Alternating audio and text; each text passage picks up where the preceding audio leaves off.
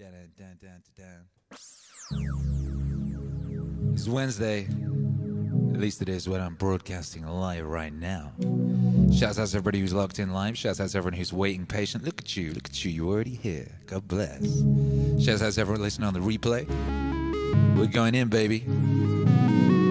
Disc 13. D-U-N-E. Dune. Dune, baby. Dune.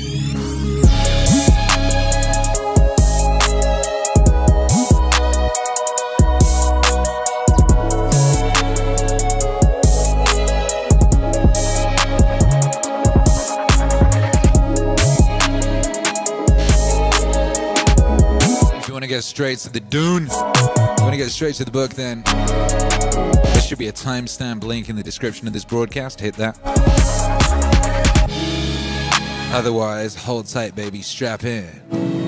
We in here. If you are locked in live on YouTube right now, do me a favor and smash that like. Take that link, post it in a group chat or a Discord or something of that nature. Tweet it, parlor it, Instagram it. All that.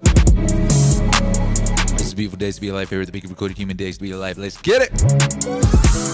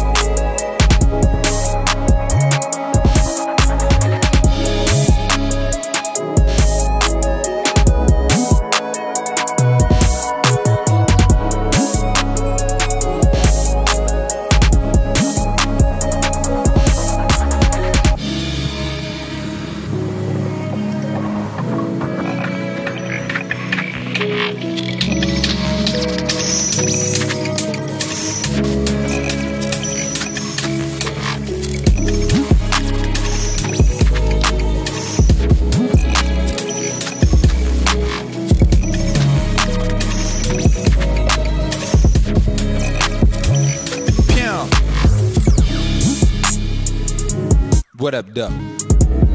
Brothers and sisters of the Meaningwave Autonomous Zone. Hi. Hi, one and all. Great day, woo. How y'all doing? Let me know how you're doing. That's what we need to know right now. We've got an international high five to do. And all I want to know for the international high five today is this, baby. Where on God's green earth you are. And let's have that recap. We need a recap, baby. A recap. recap. Yeah. Ahmed visuals. Yeah, and that means, you know, what has happened on Dune so far for all the newbies. All the millions of newbies. Ahmed visuals. Akira, I messaged you on a stream about using a song. You said I could. Problem is, my lecturer said you needed to sign a form to give permission. Could you sign the form? How to contact you? Clip this right now. Just clip this. This is me. Hi, lecturer.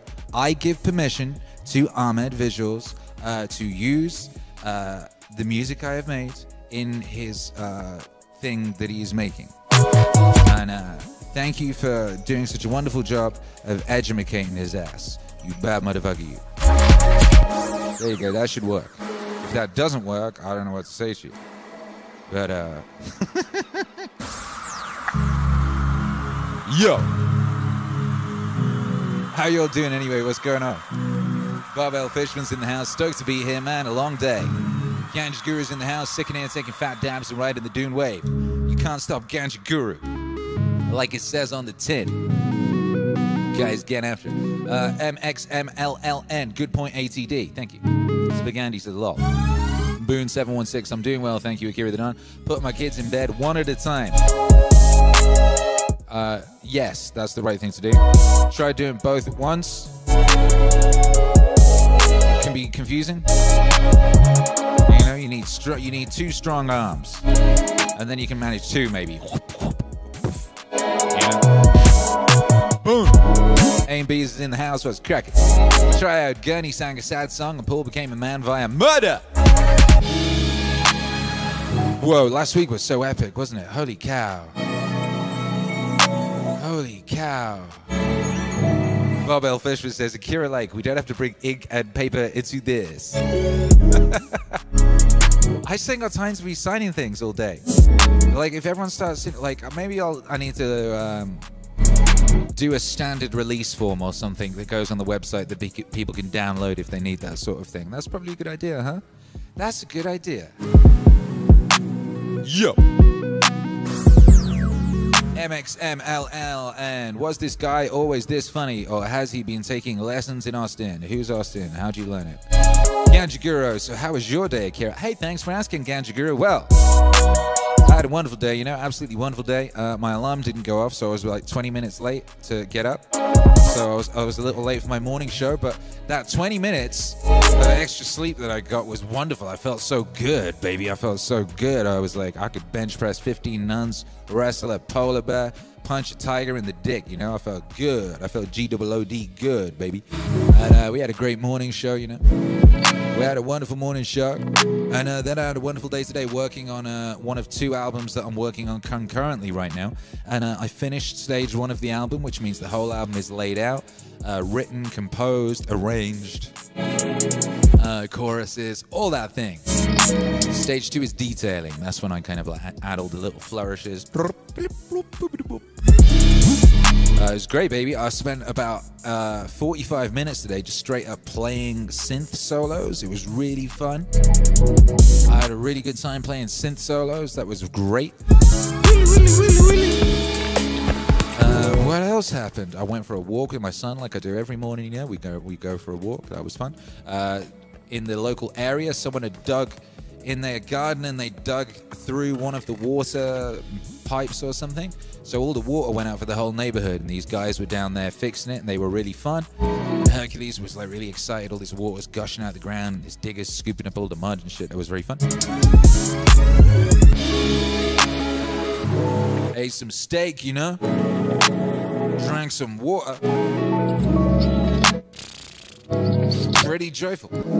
Pretty joyful. MXMLLN says, yes, release form, please. Release form. I wonder if I can copy one of somewhere. Boom, boom, boom, boom. Ahmed Visual says, yeah, do that, please. Haha. Haha, was that a nervous haha? Or a hearty haha? Boone716 recap. Paul met the girl of his dreams last time. Then he got called out by some jerk and had to kill him, even though he didn't want to. You know nothing, Paul. Yeah, you got a new name as well, didn't he? You got a name? Muad'Dib! What's really cool, by the way, if you want a recap of Dune, there's a Marvel comic book of Dune. There's a Dune Marvel comic from the 80s. It was an adaptation of the movie, I guess. But it was kind of also, the movie wasn't finished yet, so it was kind of half based on the book as well. Anyway, it kind of like goes through the whole book in like 20 pages. It's like each chapter is like 1 page. It's so incredibly condensed. Well, they don't have chapters, do they? But like section, like a disc. Last week we did 2 discs, you know? And everything that happened last week, if you read the Dune comic book adaptation, they compressed that whole thing into like 1 or 2 pages. It's amazing. Regular father. I got my Meaningwave merch and my laptop yesterday. Now I'm sitting here trying to wrap my head around collage. Super great day. Hurrah! Congratulations to you. Hope you enjoy your Meaningwave merch. I know I do. I bloody love mine. Kyla Sherrod says, man-child meets Chani. Boom! Swag. Bob L. Fishman. Hello, Chris Augusta. If you're here, thank you for being here. Blessed be the spiritual patriarch. Kira the Don, say hello to my godfather. He loved your stream last night. Hey, what up, Chris Augusta? What up, Chris Augusta? Glad you enjoyed last night. Hope you enjoyed tonight. Tonight is rare. MXMLLN. The sleeper has awakened. This is true. Yo. Ooh.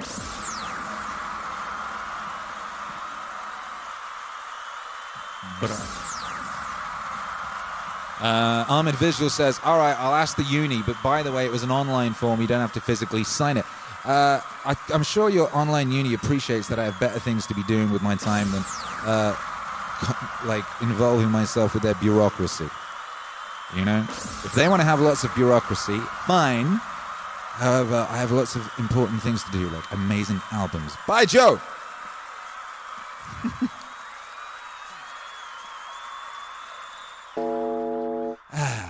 All right, let's get an international high five going.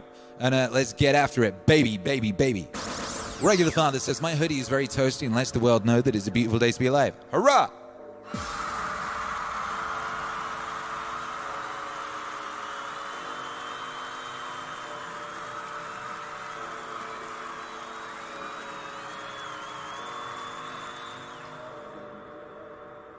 Well, that sure is good news.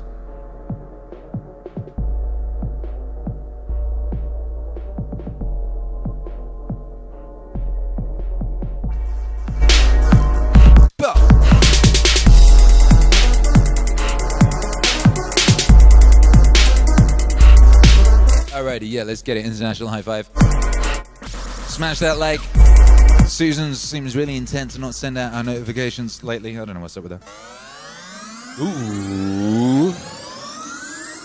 3, 2, 1. Hi.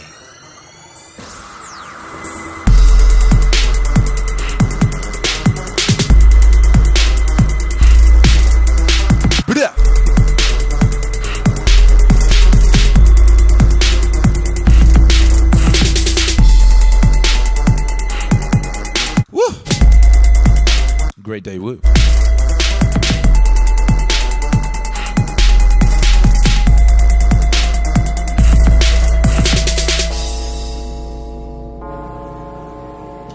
Incidentally, by the way, we're celebrating our 200 morning streams tomorrow morning. It'll be 200 mornings in a row that I've gotten up at an ungodly hour and DJ'd. And got after it. 269, I believe it is. Is it 69 dudes? 69 dudes. It's a bit like 99 Red Balloons, but less, you know. Yeah, it's 269 days we've been streaming every day. And for 200 of those days, we've been streaming twice a day. Tomorrow morning. So join us tomorrow morning for a 200 morning stream celebration. I have no idea what we're doing yet. I've got to pull something epic out of my butt, you know. Gotta pull something epic out of my butt, Bob L. Fishman. Triode says mornings make a man of you. I think that's what happened to me this year. I think I finally became capital M man. I think prior to the forcing myself to get up early every single day, I wasn't a full I was like, I don't know, 83% or something. Ahmed Visual says, yeah, for sure, video evidence seems to make more sense than a signature anyway. Well, yeah, you could forge my signature. You could forge me filling in a form. You could forge that easy. What you can't forge is this beautiful face, you know, and this sparkling, you know, presence. You cannot forge that, baby. Yet. Ooh.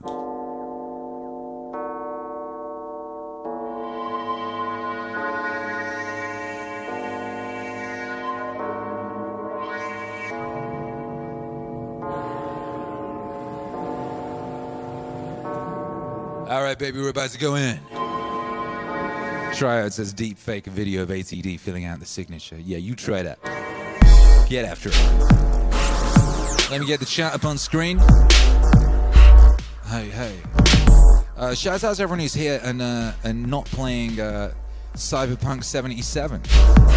Pretty sure a bunch of people are going to be playing that right now. I bet. And a lot of people, weirdly, over 1 million people are watching people play it on Twitch and just watching walkthroughs, like spoiling themselves, you know, spoiling themselves, while bumholes have got advanced copies, race through the early levels as fast as possible to get that sweet, sweet, sweet early content, you know, that sweet, sweet first clicks, that rushed playthrough, baby, that beautiful rushed playthrough. Everybody loves that. Everybody loves that rushed playthrough. Blah. It must be weird being like a video game YouTuber, you know what I mean? It's like, you can't really enjoy the game, you just gotta rush through it fast as possible. So you're the first person to have that content up, so if anyone searches for whatever level, they go to your channel. That's the game, that's the name of the game, right? Guys had to Tag Back TV. I like Tag Back TV, he's good at that shit. He's a funny guy, you know? He's very good at his job. Shouts out to the professional video game players, baby. Tonight's a big night for you. Big night for you guys tonight. Get after it. I mean, I know you're not listening to me right now, so I don't know why I'm addressing you. You're very, very busy rushing through that game as fast as possible, even though it hasn't come out yet.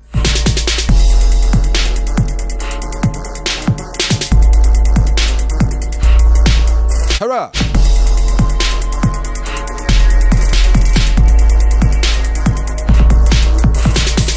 I'm having trouble.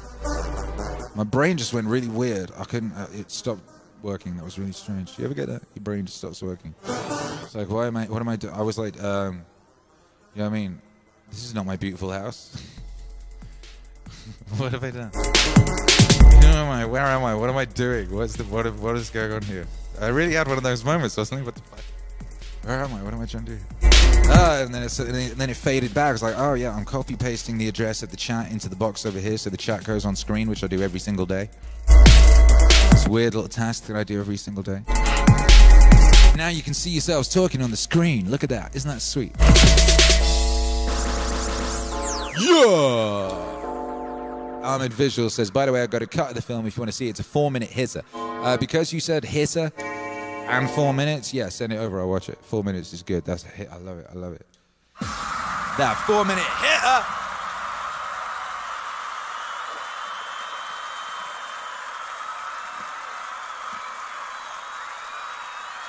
All right, baby, let's get after it.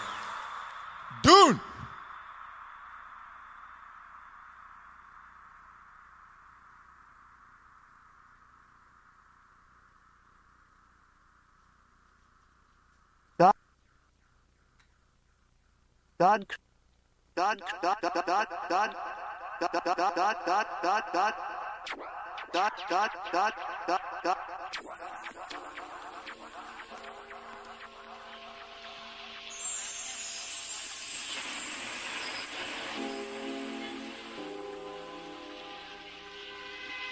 God created Arrakis.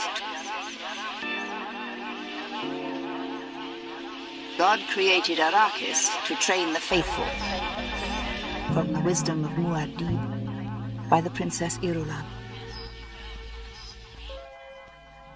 In the stillness of the cavern, Jessica heard the scrape of sand on rock as people moved, the distant bird calls that Stilgar had said were the signals of his watchmen.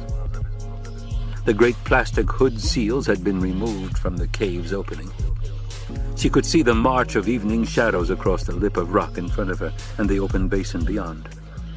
She sensed the daylight leaving them, sensed it in the dry heat as well as the shadows. She knew her trained awareness soon would give her what these Fremen obviously had, the ability to sense even the slightest change in the air's moisture. How they had scurried to tighten their stillsuits when the cave was opened. Deep within the cave, someone began chanting, "Ima trava okolo, ai koranja okolo." Jessica translated silently. These are ashes, and these are roots. The funeral ceremony for Jameis was beginning. She looked out at the Arakin sunset, at the banked decks of color in the sky. Night was beginning to utter its shadows along the distant rocks and the dunes. Yet the heat persisted. Heat forced her thoughts onto water, and the observed fact that this whole people could be trained to be thirsty only at given times. Thirst. She could remember moonlit waves on Caladan throwing white robes over rocks, and the wind heavy with dampness. Now the breeze that fingered her robes seared the patches of exposed skin at cheeks and forehead. The new nose plugs irritated her, and she found herself overly conscious of the tube that trailed down across her face into the suit, recovering her breath's moisture. The suit itself was a sweatbox. "Your suit will be more comfortable when you've adjusted to a lower water content in your body," Stilgar had said. She knew he was right, but the knowledge made this moment no more comfortable. The unconscious preoccupation with water here weighed on her mind. No, she corrected herself, it was preoccupation with moisture. And that was a more subtle and profound matter. She heard approaching footsteps, turned to see Paul come out of the cave's depths, trailed by the elfin-faced Chani. There's another thing, Jessica thought. Paul must be cautioned about their women. One of these desert women would not do as wife to a duke. As concubine, yes, but not as wife. Then she wondered at herself, thinking, have I been infected with his schemes? And she saw how well she had been conditioned.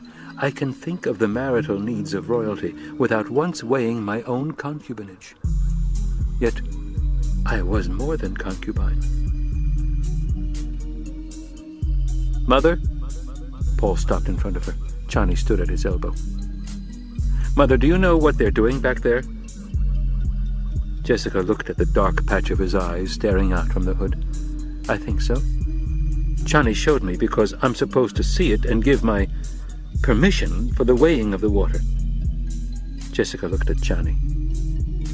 They're recovering Jameis's water, Chani said, and her thin voice came out nasal past the nose plugs. It's the rule. The flesh belongs to the person, but his water belongs to the tribe, except in the combat. They say the water's mine, Paul said. Jessica wondered why this should make her suddenly alert and cautious. Combat water belongs to the winner, Chani said. It's because you have to fight in the open without stillsuits. The winner has to get his water back that he loses while fighting. I don't want his water, Paul muttered. He felt that he was a part of many images moving simultaneously in a fragmenting way that was disconcerting to the inner eye. He could not be certain what he would do, but of one thing he was positive. He did not want the water distilled out of Jameis's flesh. It's water, Chani said. Jessica marveled at the way she said it. Water, so much meaning in a simple sound. A Bene Gesserit axiom came to Jessica's mind. Survival is the ability to swim in strange water. And Jessica thought, Paul and I, we must find the currents and patterns in these strange waters if we're to survive. You will accept the water, Jessica said. She recognized the tone in her voice. She had used that same tone once with Leto, telling her lost duke that he would accept a large sum offered for his support in a questionable venture, because money maintained power for the Atreides. On Arrakis, water was money. She saw that clearly. Paul remained silent, knowing then that he would do as she ordered, not because she ordered it, but because her tone of voice had forced him to reevaluate. To refuse the water would be to break with accepted Fremen practice. Presently, Paul recalled the words of 467 Kalima in Yui's OC Bible. He said, "From water does all life begin." Jessica stared at him. Where did he learn that quotation, she asked herself. He hasn't studied the mysteries. "Thus it is spoken," Chani said. Gyudichar Mantene, it is written in the Shahnameh that water was the first of all things created. For no reason she could explain, and this bothered her more than the sensation, Jessica suddenly shuddered. She turned away to hide her confusion and was just in time to see the sunset. A violent calamity of color spilled over the sky as the sun dipped beneath the horizon. "It is time."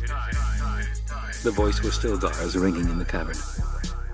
"Jameis's weapon has been killed. Jameis has been called by him, by Shai Hulud, who has ordained the phases for the moons that daily wane and, in the end, appear as bent and withered twigs." Stilgar's voice lowered. "Thus it is with Jameis." Silence fell like a blanket on the cavern. Jessica saw the gray shadow movement of Stilgar like a ghost figure within the dark inner reaches. She glanced back at the basin, sensing the coolness. "The friends of Jameis will approach," Stilgar said. Men moved behind Jessica, dropping a curtain across the opening. A single glow globe was lighted overhead far back in the cave. Its yellow glow picked out an inflowing of human figures. Jessica heard the rustling of the robes. Chani took a step away as though pulled by the light. Jessica bent close to Paul's ear, speaking in the family code. "Follow their lead, do as they do. It will be a simple ceremony to placate the shade of Jameis." It will be more than that, Paul thought. And he felt a wrenching sensation within his awareness, as though he were trying to grasp something in motion and render it motionless. Chani glided back to Jessica's side, took her hand. "Come, Sayadina, we must sit apart." Paul watched them move off into the shadows, leaving him alone. He felt abandoned.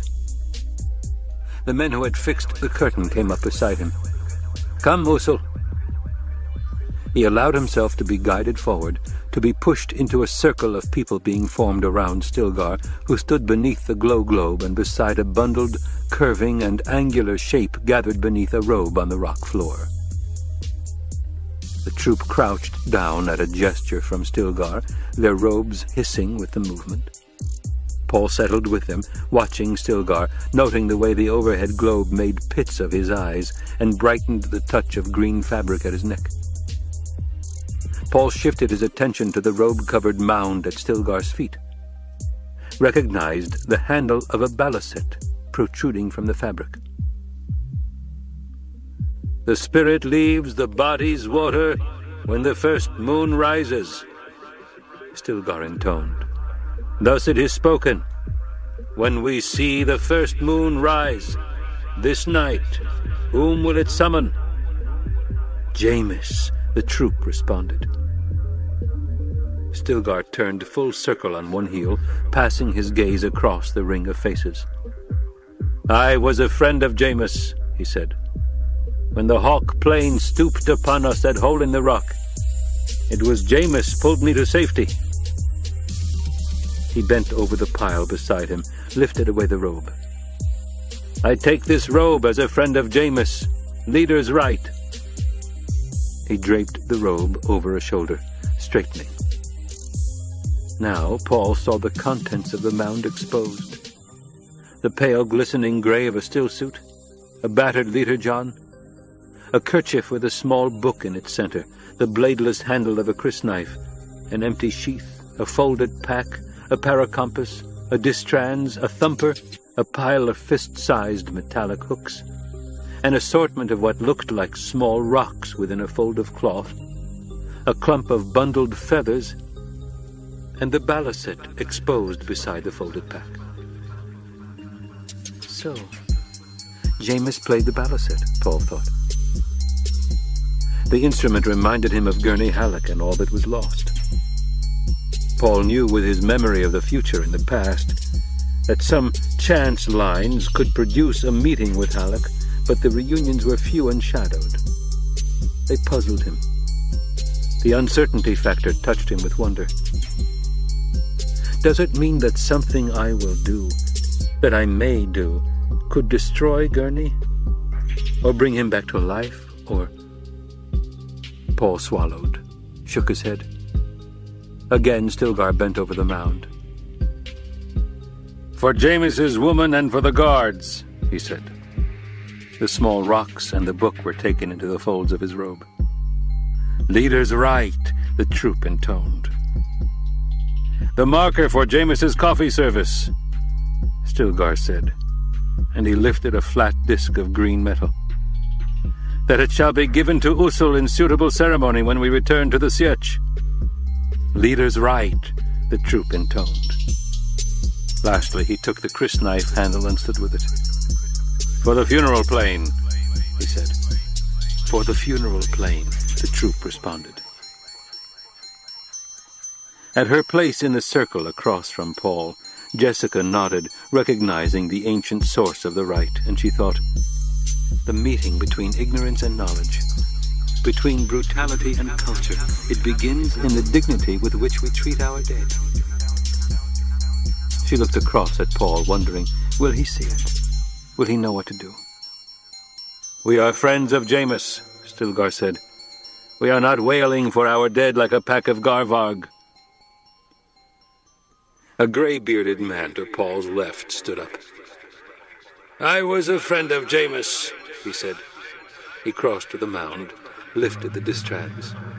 "When our water went below Minim at the siege at Two Brids, Jameis shared." The man returned to his place in the circle. Am I supposed to say I was a friend of Jameis? Paul wondered. Do they expect me to take something from that pile? He saw faces turn toward him, turn away. They do expect it. Another man across from Paul arose, went to the pack, and removed the paracompass. "I was a friend of Jameis," he said. "When the patrol caught us at Bight of the Cliff, and I was wounded, Jameis drew them off so the wounded could be saved." He returned to his place in the circle. Again the faces turned toward Paul, and he saw the expectancy in them, lowered his eyes. An elbow nudged him, and a voice hissed, "Would you bring the destruction on us?" How can I say I was his friend? Paul wondered. Another figure arose from the circle opposite Paul, and as the hooded face came into the light, he recognized his mother. She removed a kerchief from the mount. "I was a friend of Jameis," she said. "When the spirit of spirits within him saw the needs of truth, that spirit withdrew and spared my son." She returned to her place. And Paul recalled the scorn in his mother's voice as she had confronted him after the fight. How does it feel to be a killer? Again he saw the faces turned toward him, felt the anger and fear in the troop. A passage his mother had once film-booked for him on the cult of the dead flickered through Paul's mind. He knew what he had to do. Slowly, Paul got to his feet. A sigh passed around the circle. Paul felt the diminishment of his self as he advanced into the center of the circle. It was as though he lost a fragment of himself and sought it here. He bent over the mound of belongings, lifted out the balisette. A string twanged softly as it struck against something in the pile. "I was a friend of Jameis," Paul whispered. He felt tears burning his eyes, forced more volume into his voice. "Jameis taught me When you kill, you pay for it. I wish I'd known Jameis better. Blindly, he groped his way back to his place in the circle, sank to the rock floor. A voice hissed, "He sheds tears." It was taken up around the ring. "Usul gives moisture to the dead." He felt fingers touch his damp cheek, heard the awed whispers. Jessica, hearing the voices, felt the depth of the experience, realized what terrible inhibitions there must be against shedding tears. She focused on the words, "He gives moisture to the dead." It was a gift to the shadow world. Tears. They would be sacred beyond a doubt. Nothing on this planet had so forcefully hammered into her the ultimate value of water. Not the water sellers, not the dried skins of the natives, not still suits or the rules of water discipline. Here there was a substance more precious than all others. It was life itself, and entwined all around with symbolism and ritual. Water. "I touched his cheek," someone whispered. "I felt the gift." At first the fingers touching his face frightened Paul. He clutched the cold handle of the balisette, feeling the strings bite his palm. Then he saw the faces beyond the groping hands, the eyes wide and wondering. Presently the hands withdrew. The funeral ceremony resumed. But now there was a subtle space around Paul, a drawing back as the troop honored him by a respectful isolation. The ceremony ended with a low chant. "Full moon calls thee, Shai-Hulud shalt thou see. Red the night, dusky sky, bloody death didst thou die. We pray to a moon, she is round, luck with us will then abound. What we seek for shall be found in the land of solid ground."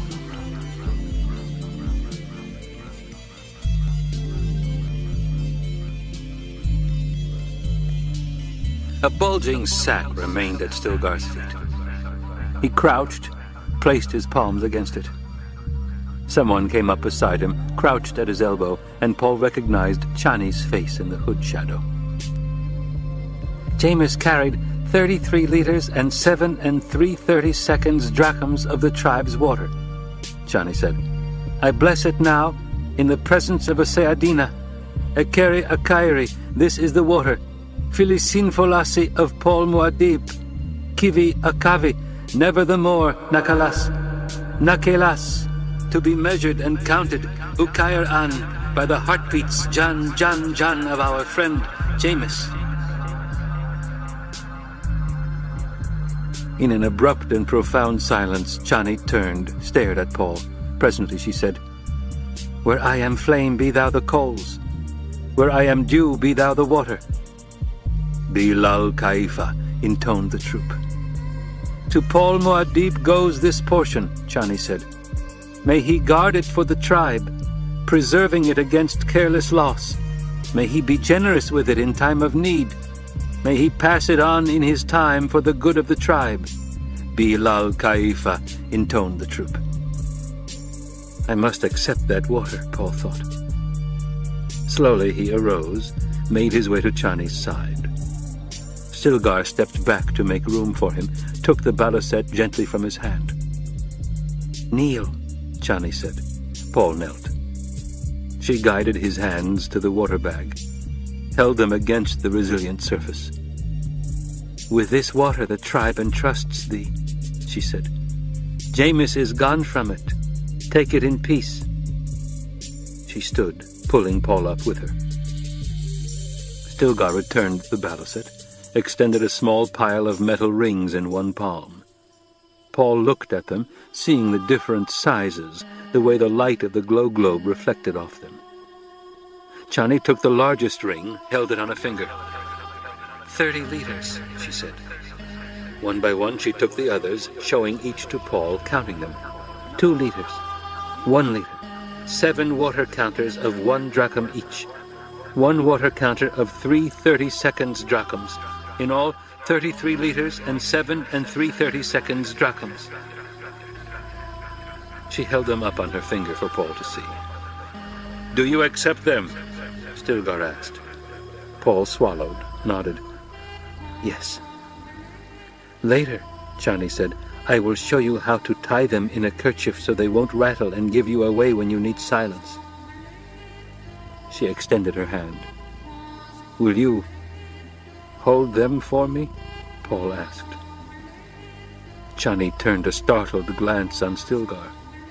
He smiled, said, "Paul Muad'Dib, who is Usul, does not yet know our ways, Chani. Hold his water counters without commitment until it's time to show him the manner of carrying them." She nodded, whipped a ribbon of cloth from beneath her robe, linked the rings onto it with an intricate over and under weaving, hesitated, then stuffed them into the sash beneath her robe. "I missed something there," Paul thought. He sensed the feeling of humor around him, something bantering in it, and his mind linked up a prescient memory. Water counters offered to a woman. Courtship ritual.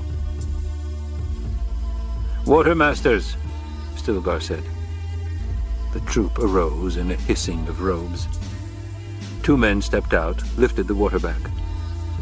Stilgar took down the glow globe, led the way with it into the depths of the cave.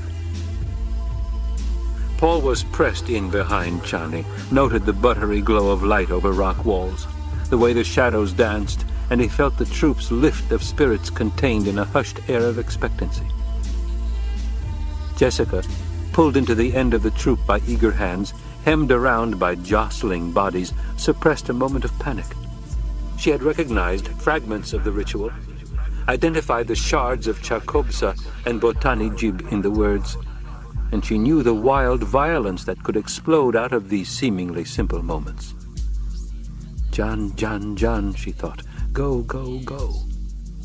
It was like a child's game that had lost all inhibition in adult hands. Stilgar stopped at a yellow rock wall. He pressed an outcropping, and the wall swung silently away from him, opening along an irregular crack. He led the way through, past a dark honeycomb lattice that directed a cool wash of air across Paul when he passed it. Paul turned a questioning stare on Chani, tugged her arm. "That air felt damp," he said. "Shh," she whispered.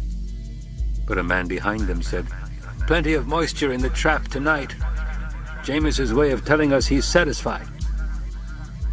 Jessica passed through the secret door, heard it close behind.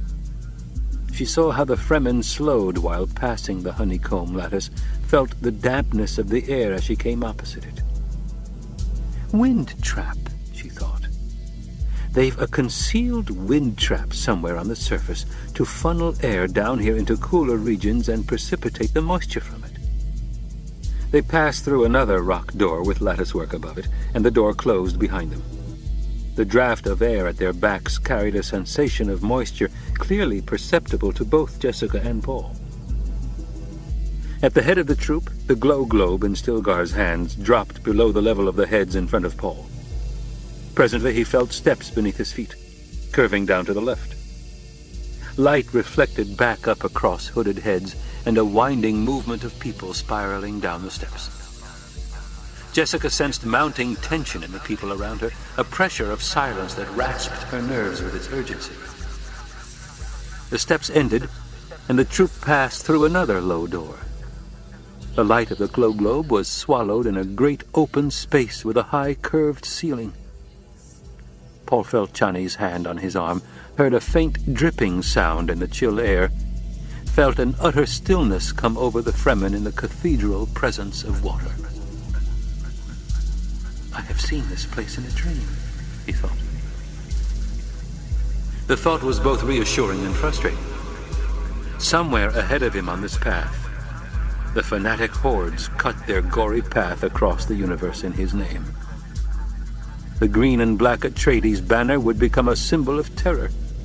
Wild legions would charge into battle screaming their war cry, "Muad'Dib!" It must not be, he thought.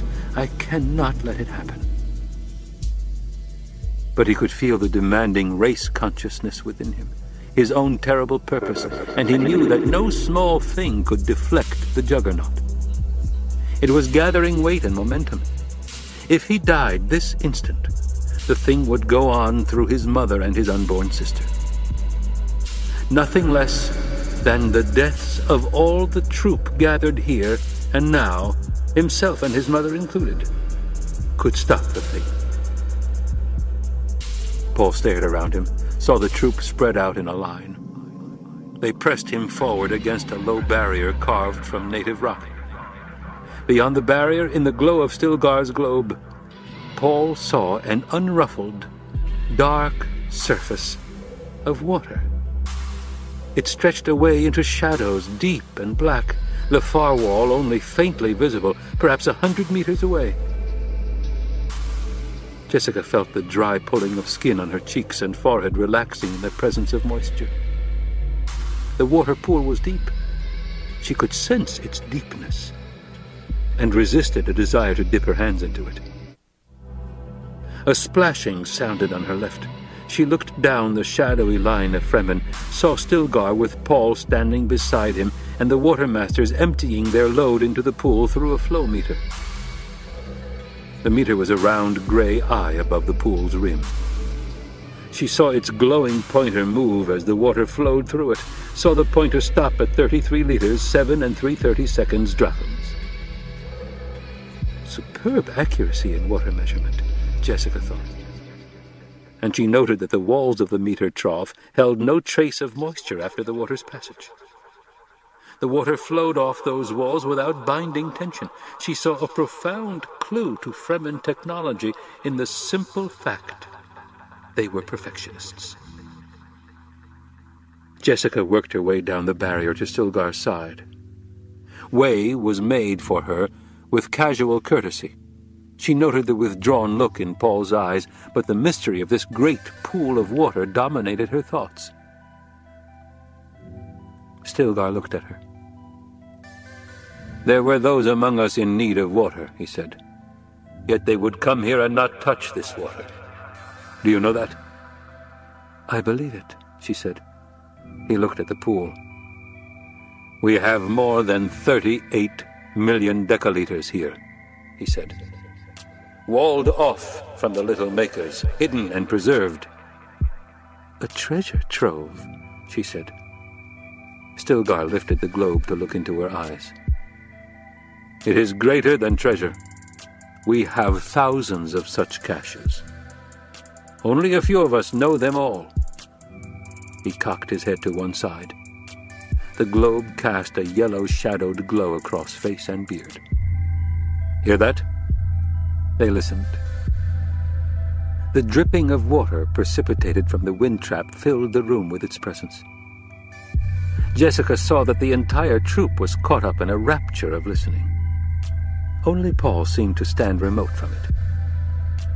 To Paul, the sound was like moments ticking away. He could feel time flowing through him, the instants never to be recaptured. He sensed a need for decision, but felt powerless to move.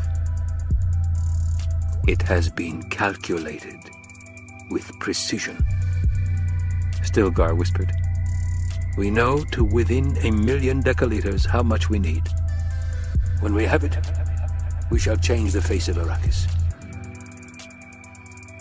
A hushed whisper of response lifted from the troop. "Bilal Kaifa."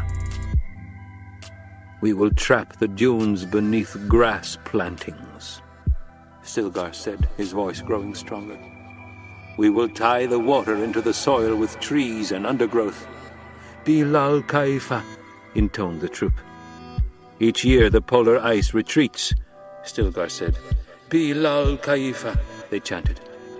"We shall make a home world of Arrakis, with melting lenses at the poles, with lakes in the temperate zones, and only the deep desert for the Maker and his spice. Bilal Kaifa. And no man ever again shall want for water. It shall be his for dipping from well or pond or lake or canal. It shall run down through the kanats to feed our plants. It shall be there for any man to take. It shall be his for holding out his hand. Bilal Kaifa. Jessica felt the religious ritual in the words, noted her own instinctively awed response. They are in league with the future, she thought. They have their mountain to climb. This is the scientist's dream. And these simple people, these peasants, are filled with it. Her thoughts turned to Liet Kynes, the Emperor's planetary ecologist, the man who had gone native. And she wondered at him. This was a dream to capture men's souls, and she could sense the hand of the ecologist in it. This was a dream for which men would die willingly. It was another of the essential ingredients that she felt her son needed, people with a goal. Such people would be easy to imbue with fervor and fanaticism. They could be wielded like a sword to win back Paul's place for him. "We leave now," Stilgar said, "and wait for the first moon's rising. When Jameis is safely on his way, we will go home."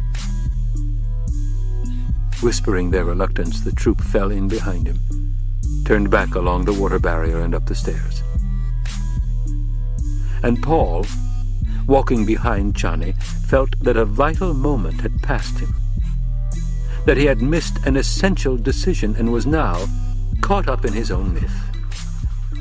He knew he had seen this place before, experienced it in a fragment of prescient dream on faraway Caladan, but details of the place were being filled in now that he had not seen. He felt a new sense of wonder at the limits of his gift. It was as though he rode within the wave of time, sometimes in its trough, sometimes on a crest. And all around him the other waves lifted and fell, revealing and then hiding what they bore on their surface.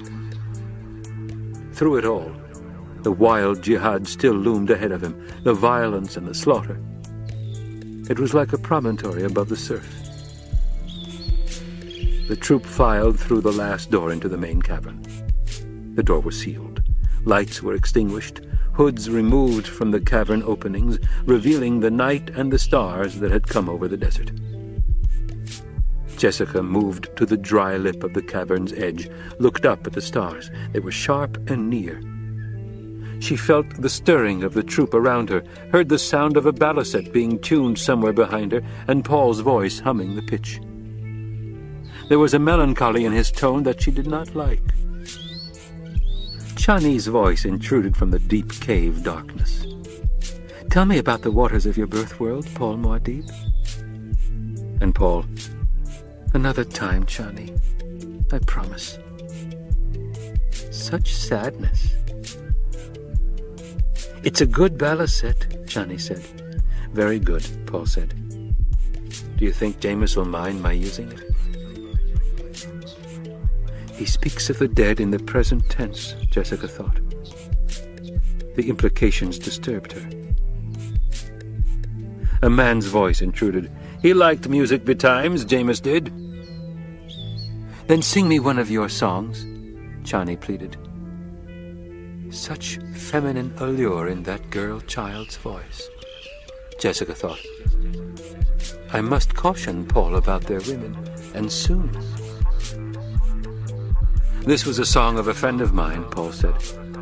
"I expect he's dead now, Gurney is. He called it his even song."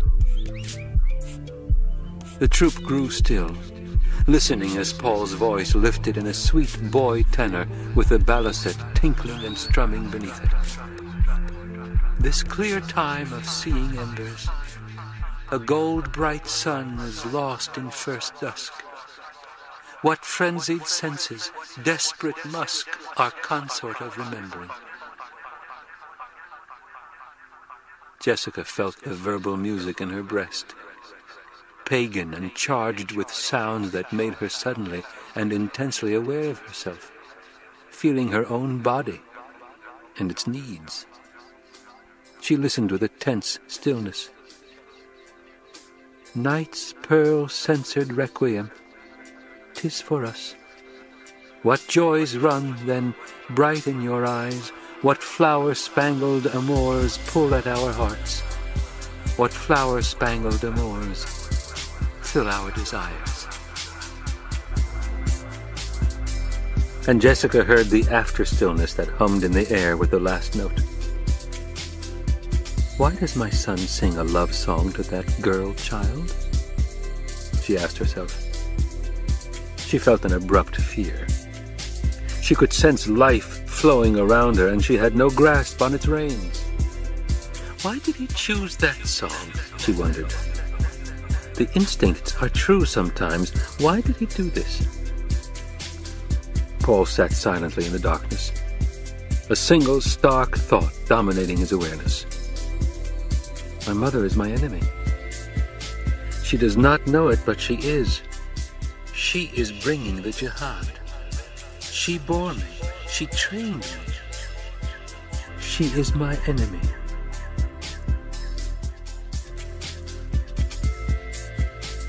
The concept of progress acts as a protective mechanism to shield us from the terrors of the future. From collected sayings of Muad'Dib by the Princess Irulan. On his 17th birthday, Fade Rautha Harkonnen killed his 100th slave gladiator in the family games.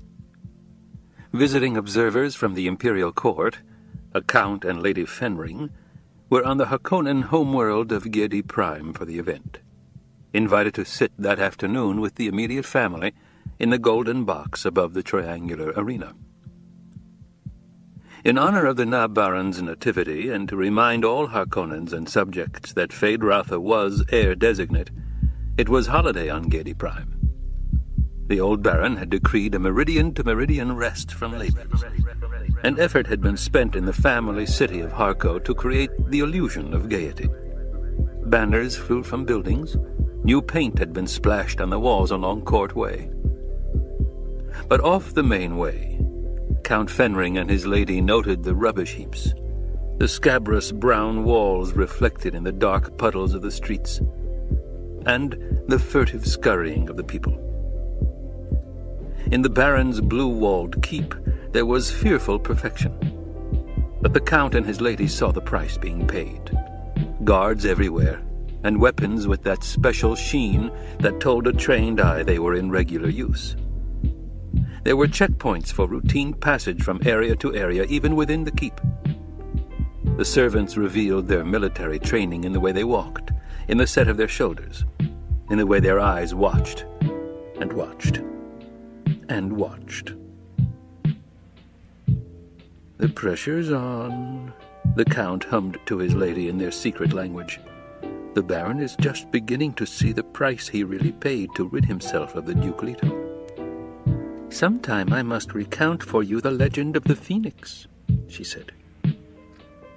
They were in the reception hall of the keep, waiting to go to the family games. It was not a large hall, perhaps 40 meters long and half that in width. But false pillars along the sides had been shaped with an abrupt taper, and the ceiling had a subtle arch, all giving the illusion of much greater space. Ah, here comes the Baron, the Count said. The Baron moved down the length of the hall with that peculiar waddling glide imparted by the necessities of guiding suspensor-hung weight. His jowls bobbed up and down. The suspensors jiggled and shifted beneath his orange robe. Rings glittered on his hands, and opifires shone where they had been woven into the robe. At the Baron's elbow walked Fade Rautha. His dark hair was dressed in close ringlets that seemed incongruously gay above sullen eyes. He wore a tight-fitting black tunic and snug trousers with a suggestion of bell at the bottom. Soft-soled slippers covered his small feet. Lady Fenring, noting the young man's poise and the sure flow of muscles beneath the tunic, thought, "Here's one who won't let himself go to fact." The Baron stopped in front of them, took Fade Rautha's arm in a possessive grip, said, "My nephew and our Baron, Fade Rautha Harkonnen." And turning his baby fat face toward Fade Rautha, he said, "The Count and Lady Fenring of whom I have spoken." Feyd-Rautha dipped his head with the required courtesy. He stared at the Lady Fenring. She was golden-haired and willowy. Her perfection of figure clothed in a flowing gown of ecru, simple fitness of form without ornament. Gray-green eyes stared back at him. She had that Bene Gesserit serene repose about her that the young man found subtly disturbing. Said the Count. He studied Feyd-Rautha. The precise young man. My dear? The Count glanced at the Baron. My dear Baron, you say you've spoken of us to this precise young man? What did you say? I told my nephew of the great esteem our Emperor holds for you, Count Fenring. The Baron said, and he thought, mark him well, Feyd. A killer with the manners of a rabbit. This is the most dangerous kind. Of course, said the Count, and he smiled at his lady. Feyd-Rautha found the man's actions and words almost insulting. They stopped just short of something overt that would require notice. The young man focused his attention on the Count, a small man, weak-looking. The face was weaselish with overlarge dark eyes. There was gray at the temples, and his movements... He moved a hand or turned his head one way, then he spoke another way. It was difficult to follow. You come upon such preciseness so rarely, the Count said, addressing the Baron's shoulder. I congratulate you on the perfection of your air. In the light of the elder, one might say. You are too kind, the Baron said. He bowed, but Feyd-Rautha noted that his uncle's eyes did not agree with the courtesy. When you're ironic, that suggests you're thinking deep thoughts, the Count said. There he goes again, Feyd-Rautha thought. It sounds like he's being insulting, but there's nothing you can call out for satisfaction. Listening to the man gave Feyd-Rautha the feeling his head was being pushed through mush. Feyd-Rautha turned his attention back to the Lady Fenring. We're taking up too much of this young man's time, she said. I understand he's to appear in the arena today. By the houris of the Imperial Harem, she's a lovely one, Feyd-Rautha thought. He said, I shall make a kill for you this day, my lady. I shall make the dedication in the arena, with your permission. She returned his stare serenely, but her voice carried whiplash as she said, You do not have my permission. Feyd, the Baron said, and he thought, that imp, does he want this deadly Count to call him out? But the Count only smiled and said, You really must be getting ready for the arena, Feyd, the Baron said. You must be rested and not take any foolish risks. Feyd-Rautha bowed, his face dark with resentment. I am sure everything will be as you wish, Uncle.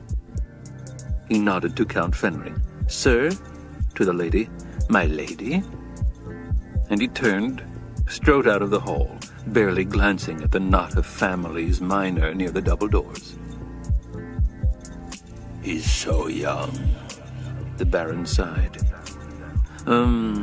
Indeed, the Count said. And the Lady Fenring thought, can that be the young man the Reverend Mother meant? Is that a bloodline we must preserve? We've more than an hour before going to the arena, the Baron said. Perhaps we could have our little talk now, Count Fenring. He tipped his gross head to the right. There's a considerable amount of progress to be discussed. And the Baron thought, Let us see now how the Emperor's errand boy gets across whatever message he carries without ever being so crass as to speak it right out. The Count spoke to his lady. You will excuse us, my dear. Each day, sometime each hour brings change, she said. And she smiled sweetly at the Baron before turning away. Her long skirts swished, and she walked with a straight-backed, regal stride toward the double doors at the end of the hall. The Baron noted how all conversation among the house's minor there stopped at her approach. How the eyes followed her. Bene Gesserit, the Baron thought. The universe would be better rid of them all. There's a cone of silence between two of the pillars over here on our left, the Baron said. We can talk there without fear of being overheard. He led the way with his waddling gait into the sound-deadening field, feeling the noises of the keep become dull and distant. The Count moved up beside the Baron, and they turned, facing the wall so their lips could not be read. We're not satisfied with the way you ordered the Sardaukar off Arrakis, the Count said. Straight talk, the Baron thought. The Sardaukar could not stay longer without risking that others would find out how the Emperor helped me, the Baron said. But your nephew Rabban does not appear to be pressing strongly enough toward a solution of the Fremen problem. What does the Emperor wish? The Baron asked. There cannot be more than a handful of Fremen left on Arrakis. The southern desert is uninhabitable. The northern desert is swept regularly by our patrols. Who says the southern desert is uninhabitable? Your own planetologist said it, my dear Count. But Dr. Kynes is dead. Ah, yes. Unfortunate, that. We've word from an overflight across the southern reaches, the Count said. There's evidence of plant life. Has the Guild then agreed to a watch from space? You know better than that, Baron. The Emperor cannot legally post a watch on Arrakis. And I cannot afford it, the Baron said. Who made this overflight? A smuggler. Someone has lied to you, Count, the Baron said. Smugglers cannot navigate the southern reaches any better than can Rabban's men. Storms, sand, static, and all that, you know. Navigation markers are knocked out faster than they can be installed. We'll discuss various types of static another time, the Count said. Ah, the Baron thought. Have you found some mistake in my accounting, then? He demanded. When you imagine mistakes, there can be no self-defense, the Count said. He's deliberately trying to arouse my anger, the Baron thought. He took 2 deep breaths to calm himself. He could smell his own sweat, and the harness of the suspensors beneath his robe felt suddenly itchy and galling. The Emperor cannot be unhappy about the death of the concubine and the boy, the Baron said. They fled into the desert. There was a storm. Yes, there were so many convenient accidents, the Count agreed. I do not like your tone, Count, the Baron said. Anger is one thing, violence another, the Count said. Let me caution you. Should an unfortunate accident occur to me here, the great houses all would learn what you did on Arrakis. They've long suspected how you do business. The only recent business I can recall, the Baron said, was transportation of several legions of Sardaukar to Arrakis. You think you could hold that over the Emperor's head? I wouldn't think of it, The Count smiled. Sardaukar commanders could be found who'd confess they acted without orders because they wanted a battle with your Fremen scum. Many might doubt such a confession, the Baron said, but the threat staggered him. Are Sardaukar truly that disciplined? He wondered. The Emperor does wish to audit your books, the Count said. Any time. You, have no objections? None. My charm company directorship will bear the closest scrutiny. And he thought, let him bring a false accusation against me and have it exposed. I shall stand there Promethean, saying, behold me, I am wronged. Then let him bring any other accusation against me, even a true one.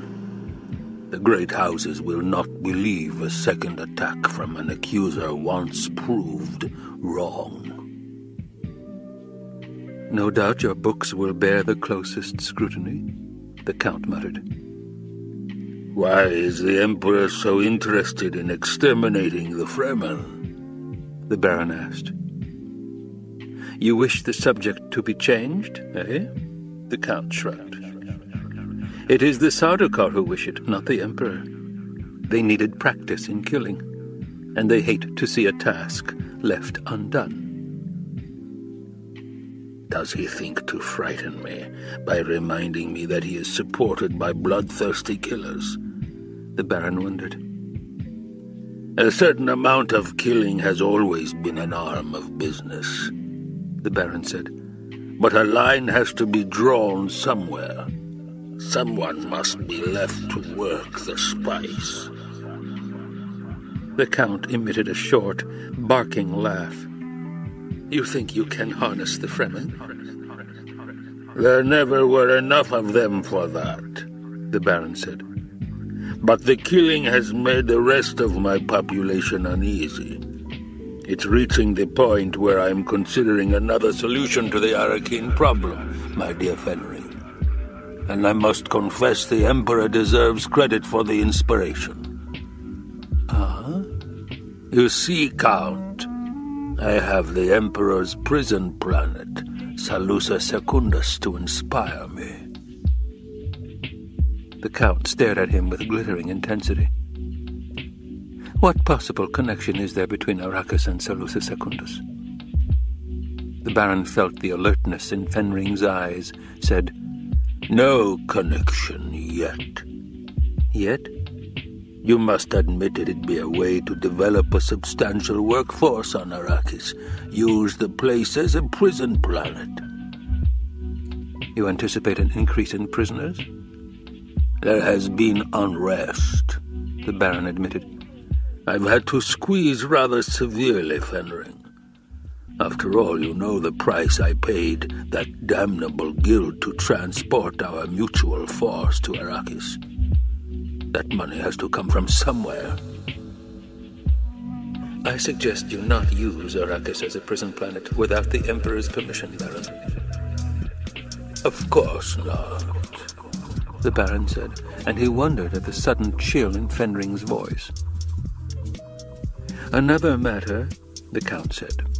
We learned that Duke Leto's mentat, Thufir Hawat, is not dead but in your employ. I could not bring myself to waste him, the Baron said. You lied to our Sardaukar commander when you said Hawat was dead. Only a white lie, my dear Count. I hadn't the stomach for a long argument with the man. Was Hawat the real traitor? Oh, goodness, no. It was the false doctor. The Baron wiped at perspiration on his neck. You must understand, Fenring, I was without a mentat. You know that. I've never been without a mentat. It was most unsettling. How could you get Hawat to shift allegiance? His duke was dead. The Baron forced a smile. There's nothing to fear from Hawat, my dear Count. The mentat's flesh has been impregnated with a latent poison. We administer an antidote in his meals. Without the antidote, the poison is triggered. He'd die in a few days. Withdraw the antidote, the Count said. But he's useful. And he knows too many things no living man should know. You said the Emperor doesn't fear exposure. Don't play games with me, Baron. When I see such an order above the Imperial seal, I'll obey it, the Baron said. But I'll not submit to your whim. You think it whim? What else can it be? The Emperor has obligations to me too, Fenring. I rid him of the troublesome Duke. With the help of a few Sardaukar. Where else would the Emperor have found a house to provide the disguising uniforms to hide his hand in this matter? He has asked himself the same question, Baron, but with a slightly different emphasis. The Baron studied Fenring, noting the stiffness of jaw muscles, the careful control. Now, the Baron said, I hope the Emperor doesn't believe he can move against me in total secrecy. He hopes it won't become necessary. The Emperor cannot believe I threaten him. The Baron permitted anger and grief to edge his voice, thinking, let him wrong me in that. I could place myself on the throne while still beating my breast over how I'd been wronged. The Count's voice went dry and remote as he said, the Emperor believes what his senses tell him. Dare the Emperor charge me with treason before a full Landstrad Council? And the Baron held his breath with the hope of it. The Emperor need dare nothing. The Baron whirled away in his suspensors to hide his expression. It could happen in my lifetime, he thought. Emperor, let him wrong me. Then the bribes and coercion, the rallying of the great houses, they'd flock to my banner like peasants running for shelter. The thing they fear above all else is the Emperor's Sardaukar loosed upon them one house at a time.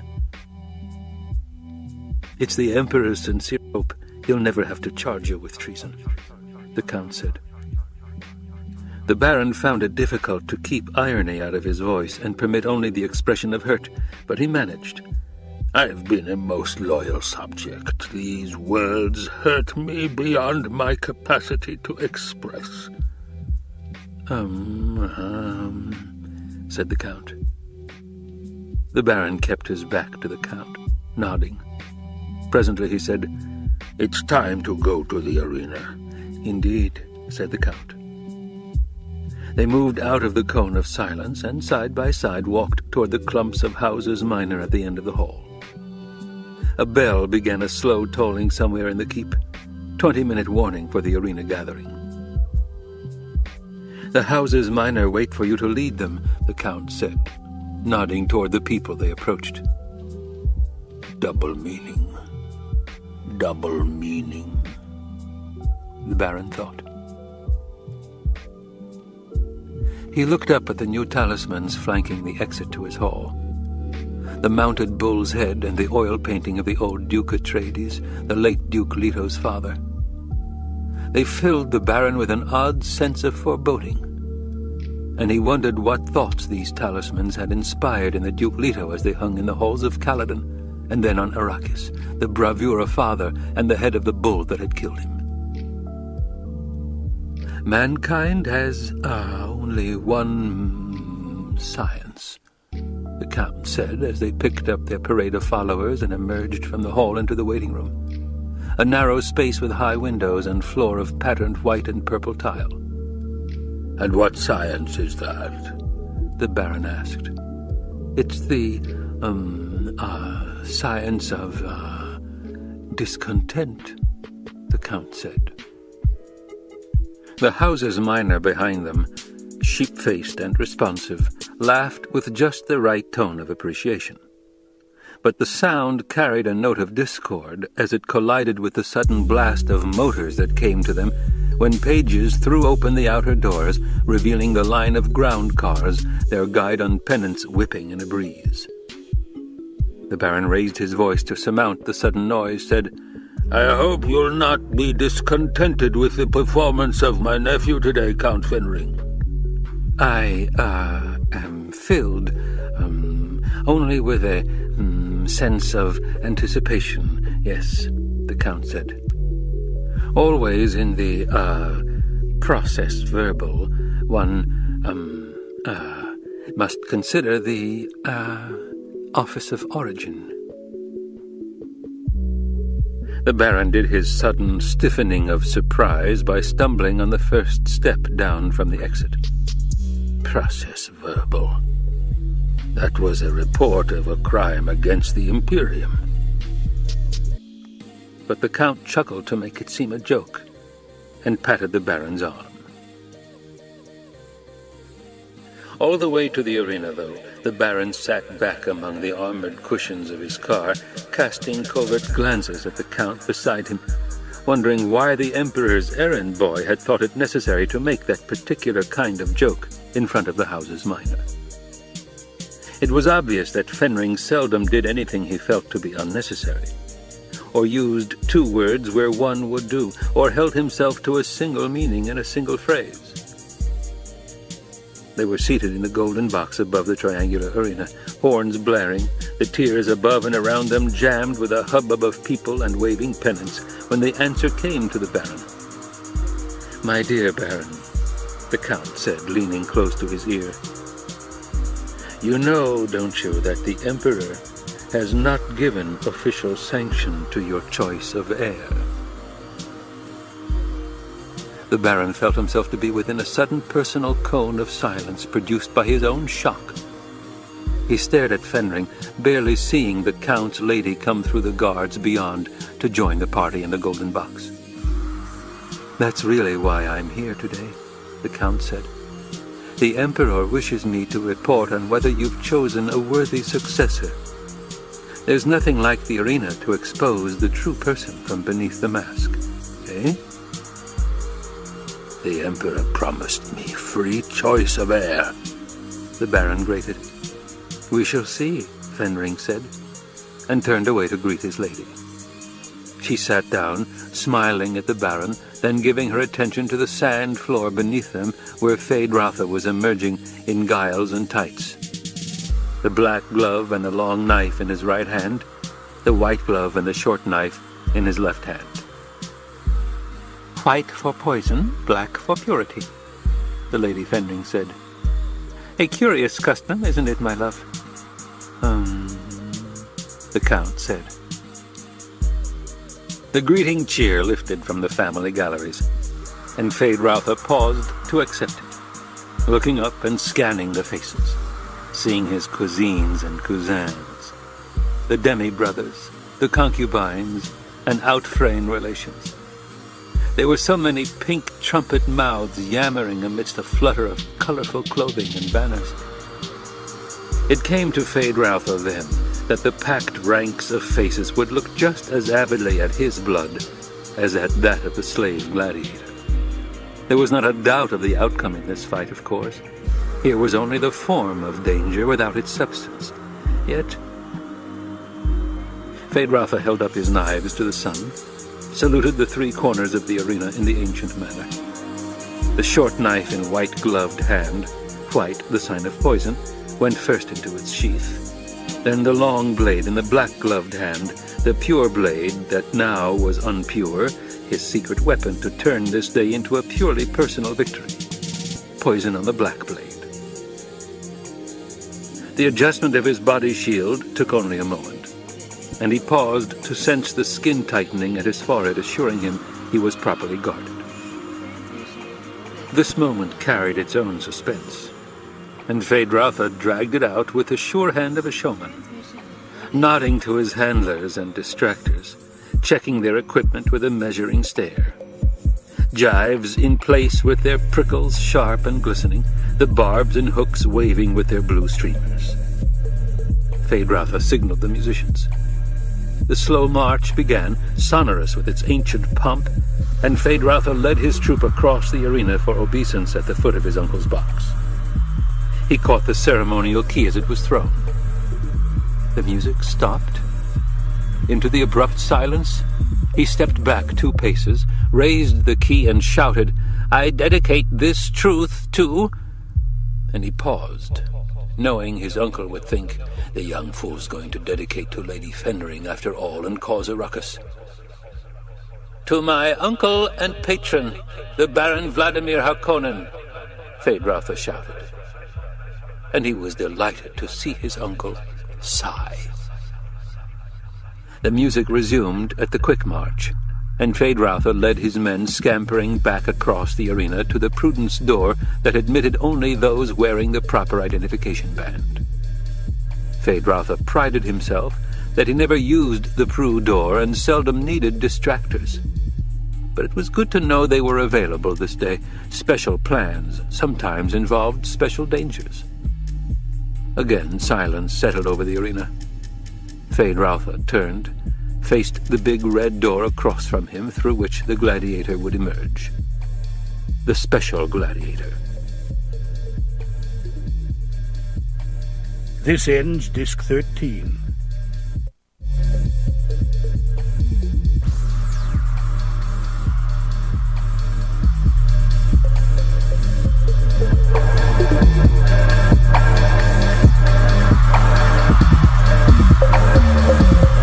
Whoa! How could you end Disc 13 there? Yeah. Yeah. Yeah.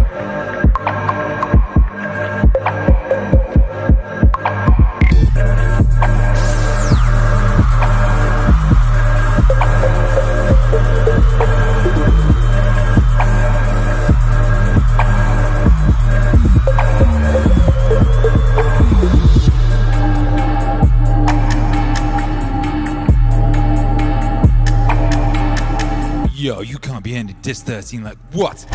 Come on! More spice! I need more spice. Shouts out to everybody locked in. How you all feeling? How's everybody feeling out there? Intermission time, baby. You've got time to go and urinate. And then we're going back in with round 2. Double boo!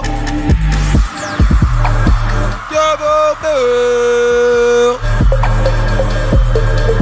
Double boo! Go get some popcorn. Be quick though.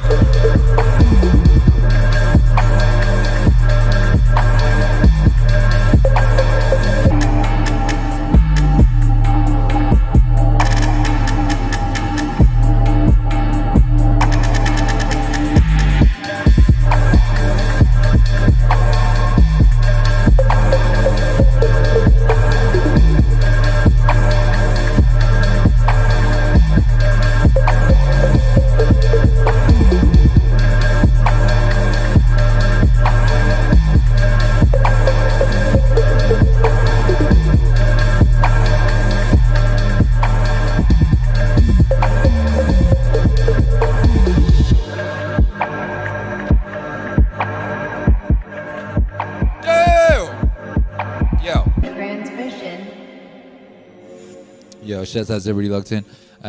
Thank you, Bob Fishman, for the support. Appreciate you, baby. Man like Bob Fishman with the super chat. Pyam, pyam. Appreciate you.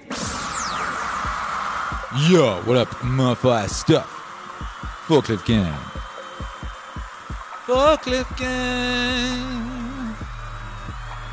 Alex Burian says, hey guys, are there any codes for merch? What, you want a discount? Let me just go ask wife if there are any codes.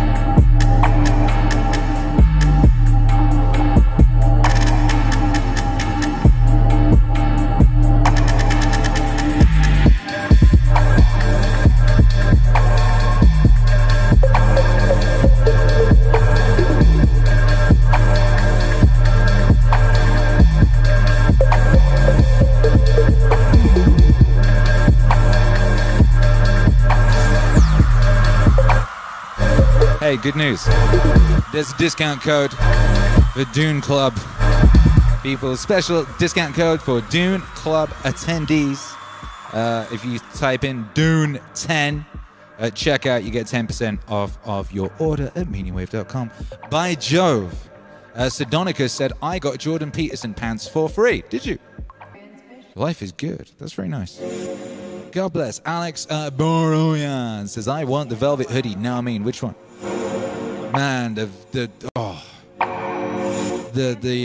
velvet pants are so good, baby. The velvet pants are so good. There is nothing more cozy to wear than velvet pants. Wifey just did a thumbs up. So the code, is it lowercase or capitals? All right, there you go. Your code is in uppercase, baby. Uppercase Dune 10 for 10% off. Meaningwave.com at checkout. Because you asked so nicely. Ask and thou shalt receive, by Jove. Yeah. All right, boom. Shit, let's do it. Let's go back in. Let's go back in. Who wants to go back in?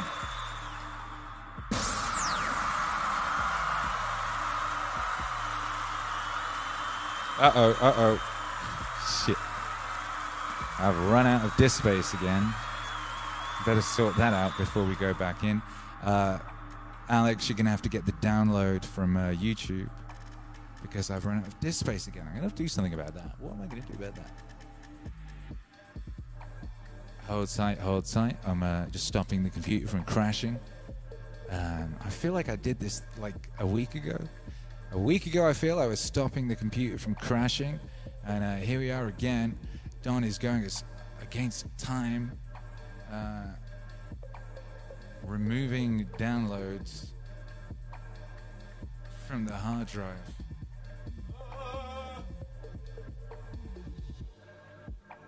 Smart Sync online only. Thanks very much. Thanks. Saved. I think we saved.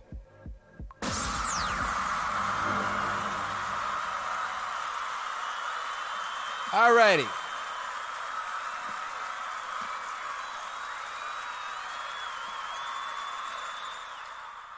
Alrighty then, baby. Doobie. Let's get it.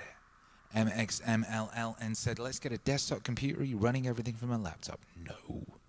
No, I'm not running everything from a laptop. I have a dedicated streaming machine doing just the streaming. And it's a beautiful machine. It's called the Regulator. As you can tell, it's very powerful. It can do lots of cool stuff. Anyway, let's go back in, shall we? Dune!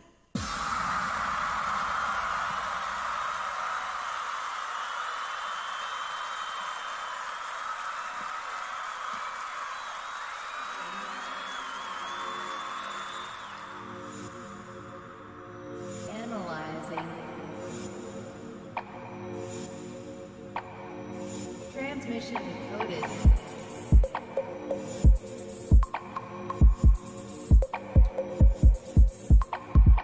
The plan Thufir Hawat had devised was admirably simple and direct, Phaedratha thought. The slave would not be drugged.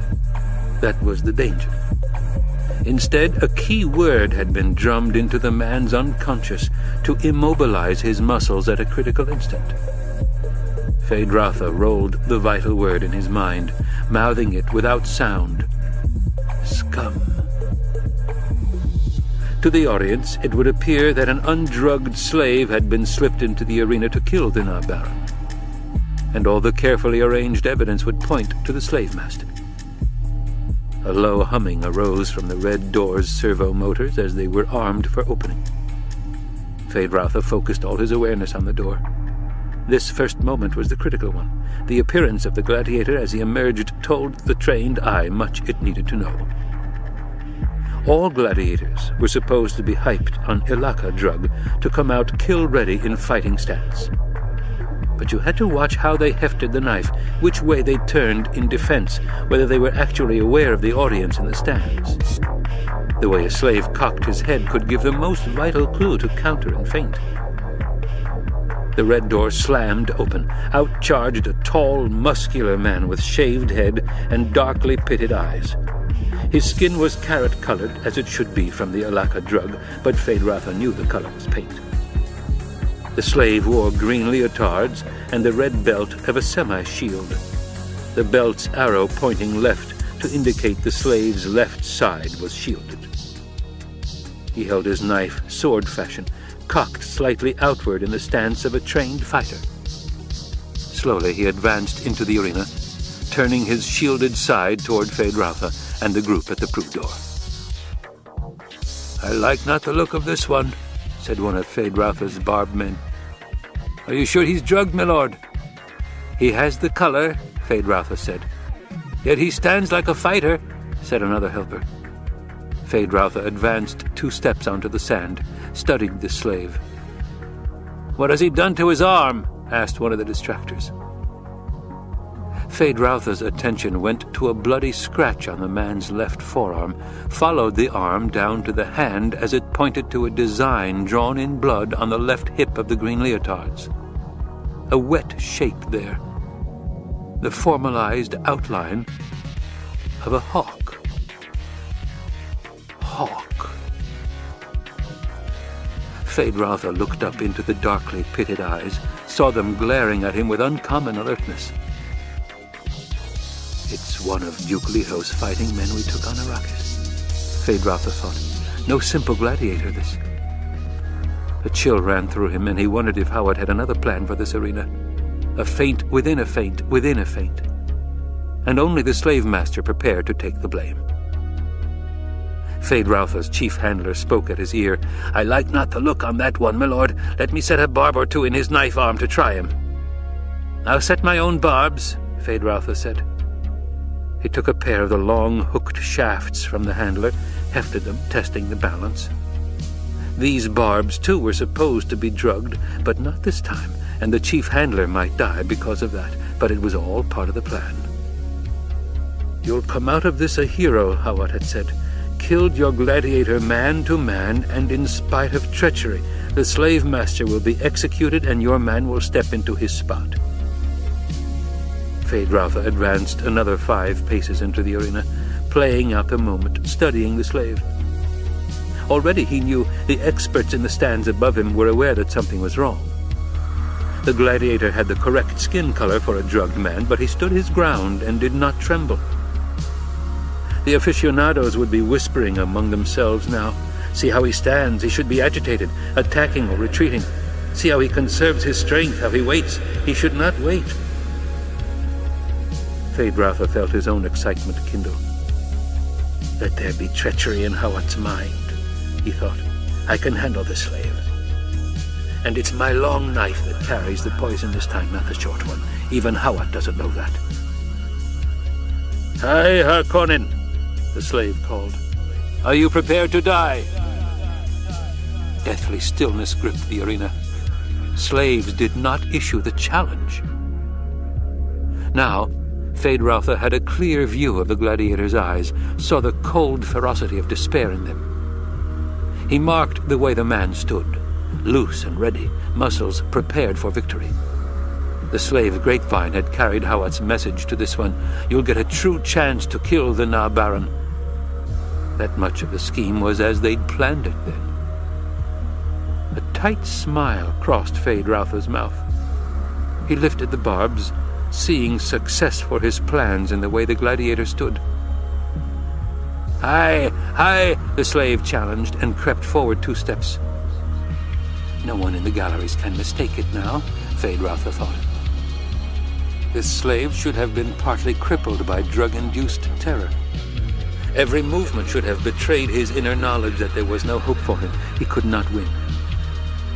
He should have been filled with the stories of the poisons the Na Baron chose for the blade in his white-gloved hand.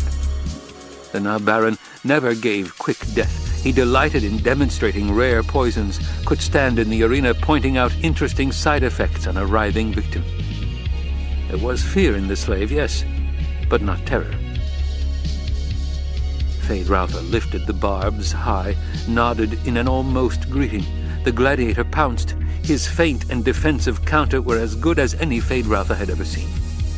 A timed side blow missed by the barest fraction from severing the tendons of the Nabaran's left leg. Feyd-Rautha danced away, leaving a barbed shaft in the slave's right forearm, the hooks completely buried in flesh where the man could not withdraw them without ripping tendons. A concerted gasp lifted from the galleries. The sound filled Feyd-Rautha with elation. He knew now what his uncle was experiencing, sitting up there with the Fenrings, the observers from the Imperial Court beside him. There could be no interference with this fight. The forms must be observed in front of witnesses, and the Baron would interpret the events in the arena only one way: threat to himself. The slave backed, holding knife in teeth and lashing the barbed shaft to his arm with the pennant. "I do not feel your needle," he shouted. Again he crept forward, knife ready, left side presented, his body bent backward to give it the greatest surface of protection from the half-shield. That action, too, didn't escape the galleries. Sharp cries came from the family boxes. Feyd-Rautha's handlers were calling out to ask if he needed them. He waved them back to the crew door. "I'll give them a show such as they've never had before," Feyd-Rautha thought. "No tame killing where they can sit back and admire the style. This will be something to take them by the guts and twist them. When I'm Baron, they'll remember this day, and won't be a one of them can escape fear of me because of this day." Feyd-Rautha gave ground slowly before the gladiator's crab-like advance. Arena sand grated underfoot. He heard the slaves panting, smelled his own sweat and a faint odor of blood on the air. Steadily, the Baron moved backward, turning to the right, his second barb ready. The slave danced sideways. Feyd-Rautha appeared to stumble, heard the scream from the galleries. Again the slave pounced. Gods, what a fighting man, Feyd-Rautha thought as he leaped aside. Only youth's quickness saved him, but he left the second barb buried in the deltoid muscle of the slave's right arm. Shrill cheers rained from the galleries. They cheer me now, Feyd-Rautha thought. He heard the wildness in the voices, just as Howard had said he would. They'd never cheered a family fighter that way before. And he thought with an edge of grimness on a thing Howard had told him, it's easier to be terrified by an enemy you admire. Swiftly, Feyd-Rautha retreated to the center of the arena where all could see clearly. He drew his long blade, crouched, and waited for the advancing slave. The man took only the time to lash the second barb tight to his arm, then sped in pursuit. Let the family see me do this thing, Feyd-Rautha thought. I am their enemy. Let them think of me as they see me now. He drew his short blade. I do not fear you, Harkonnen swine, the gladiator said. Your tortures cannot hurt a dead man. I can be dead on my own blade before a handler lays finger to my flesh, and I'll have you dead beside me. Feyd-Rautha grinned, offered now the long blade, the one with the poison. Try this on, he said, and feinted with the short blade in his other hand. The slave shifted knife hands, turned inside, both parry and feint, to grapple the Baron's short blade, the one in the white-gloved hand that tradition said should carry the poison. You will die, Harkonnen, the gladiator gasped. They struggled sideways across the sand. Where Feyd-Rautha's shield met the slave's half-shield, a blue glow marked the contact, the air around them filled with ozone from the field. Die on your own poison, the slave grated. He began forcing the white-gloved hand inward, turning the blade he thought carried the poison. Let them see this, Feyd-Rautha thought. He brought down the long blade, felt it clang uselessly against the barbed shaft lashed to the slave's arm. Feyd-Rautha felt a moment of desperation. He hadn't thought the barbed shafts would be an advantage for the slave, but they gave the man another shield. And the strength of this gladiator. The short blade was being forced inward inexorably, and Feyd-Rautha focused on the fact that a man could also die on an unpoisoned blade. Scum! Feyd-Rautha gasped. At the key word, the gladiator's muscles obeyed with a momentary slackness. It was enough for Feyd-Rautha. He opened a space between them sufficient for the long blade. Its poisoned tip flicked out, drew a red line down the slave's chest. There was instant agony in the poison. The man disengaged himself, staggered backward. Now let my dear family watch, Feyd-Rautha thought.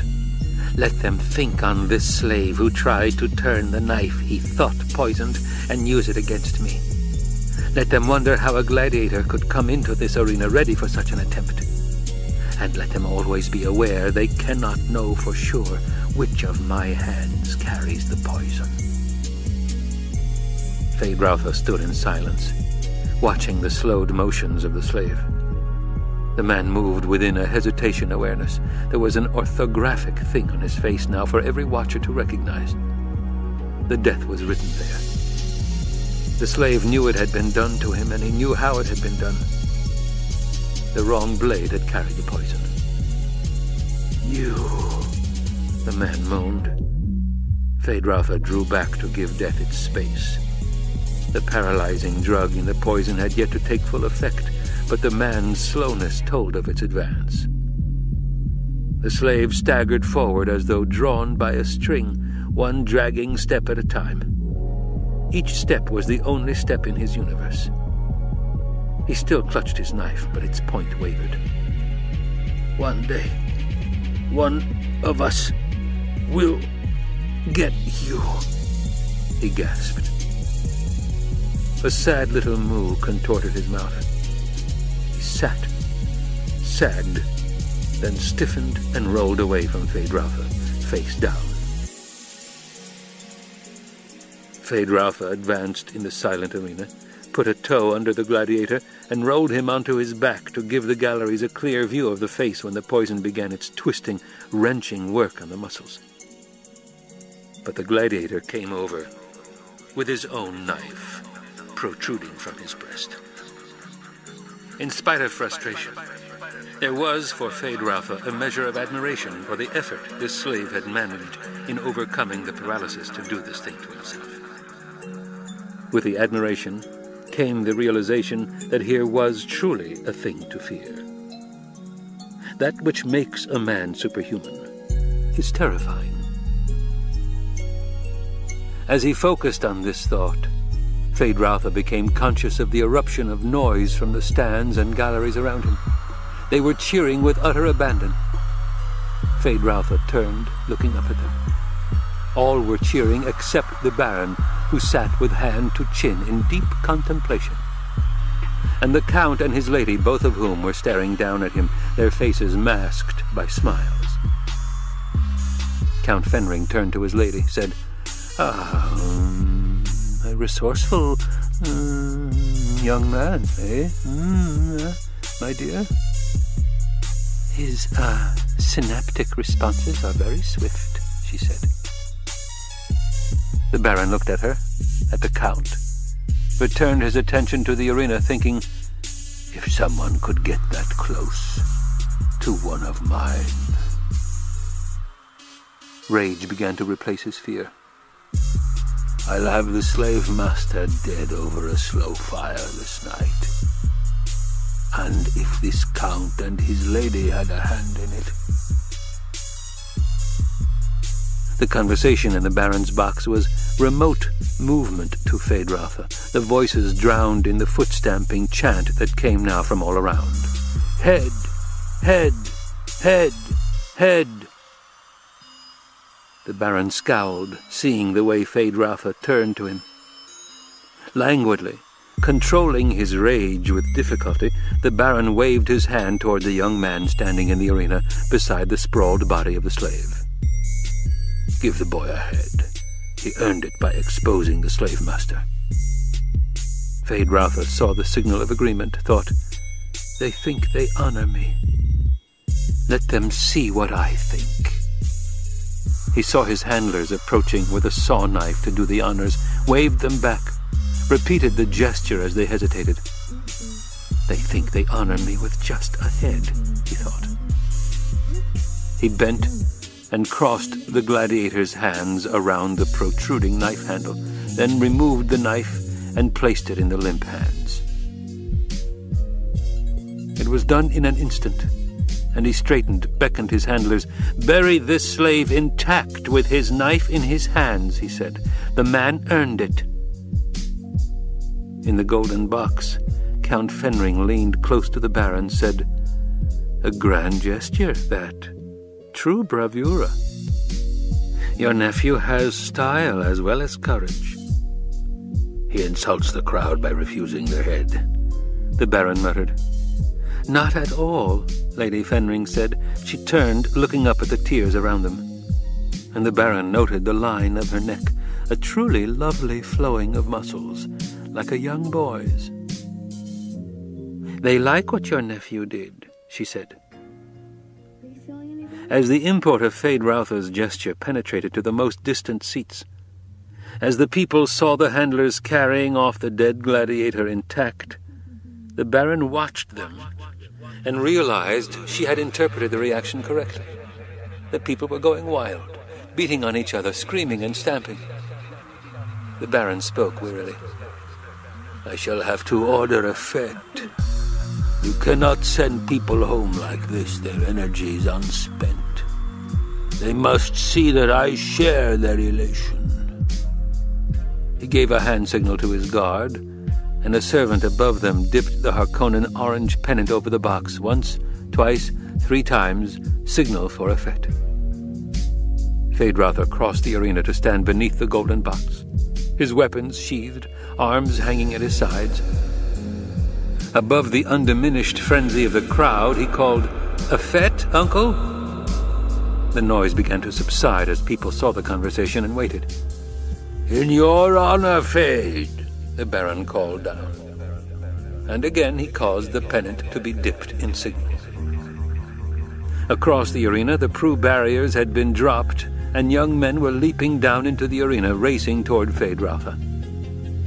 You ordered the Prue shields dropped, Baron? The Count asked. No one will harm the lad, the Baron said. He's a hero. The first of the charging mass reached Feyd-Rautha, lifted him on their shoulders, began parading around the arena.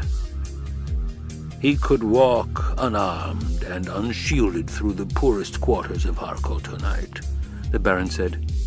They'd give him the last of their food and drink, just for his company. The Baron pushed himself from his chair, settled his weight into his suspensors. You will forgive me, please. There are matters that require my immediate attention. The guard will see you to the keep. The Count arose, bowed. Certainly, Baron. We're looking forward to the fete. I've, never seen a Harkonnen fete. Yes, the Baron said. The fete.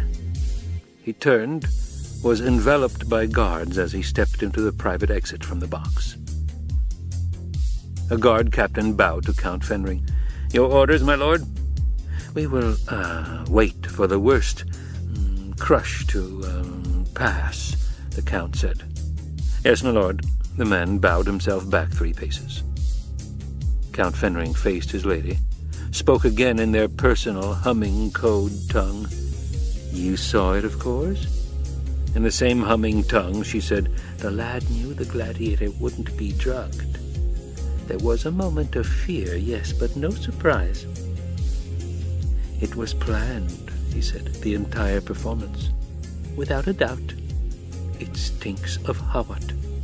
Indeed, she said. I demanded earlier that the Baron eliminate Hawat. That was an error, my dear. I see that now. The Harkonnens may have a new Baron ere long, if that's Hawat's plan. That will bear examination. True, she said. The young one will be more amenable to control. For us. After tonight, she said. You don't anticipate difficulty seducing him, my little brood mother? No, my love. You saw how he looked at me.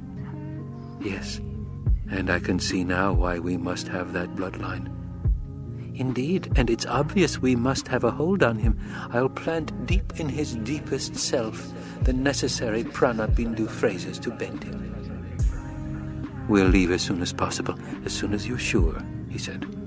She shuddered. By all means. I should not want to bear a child in this terrible place. The things we do in the name of humanity, he said. Yours is the easy part, she said. There are some ancient prejudices I overcome, he said. They're quite primordial, you know. My poor dear, she said, and patted his cheek. You know this is the only way to be sure of saving that bloodline. He spoke in a dry voice. I quite understand what we do. We won't fail, she said. Guilt starts as a feeling of failure, he reminded. There'll be no guilt, she said.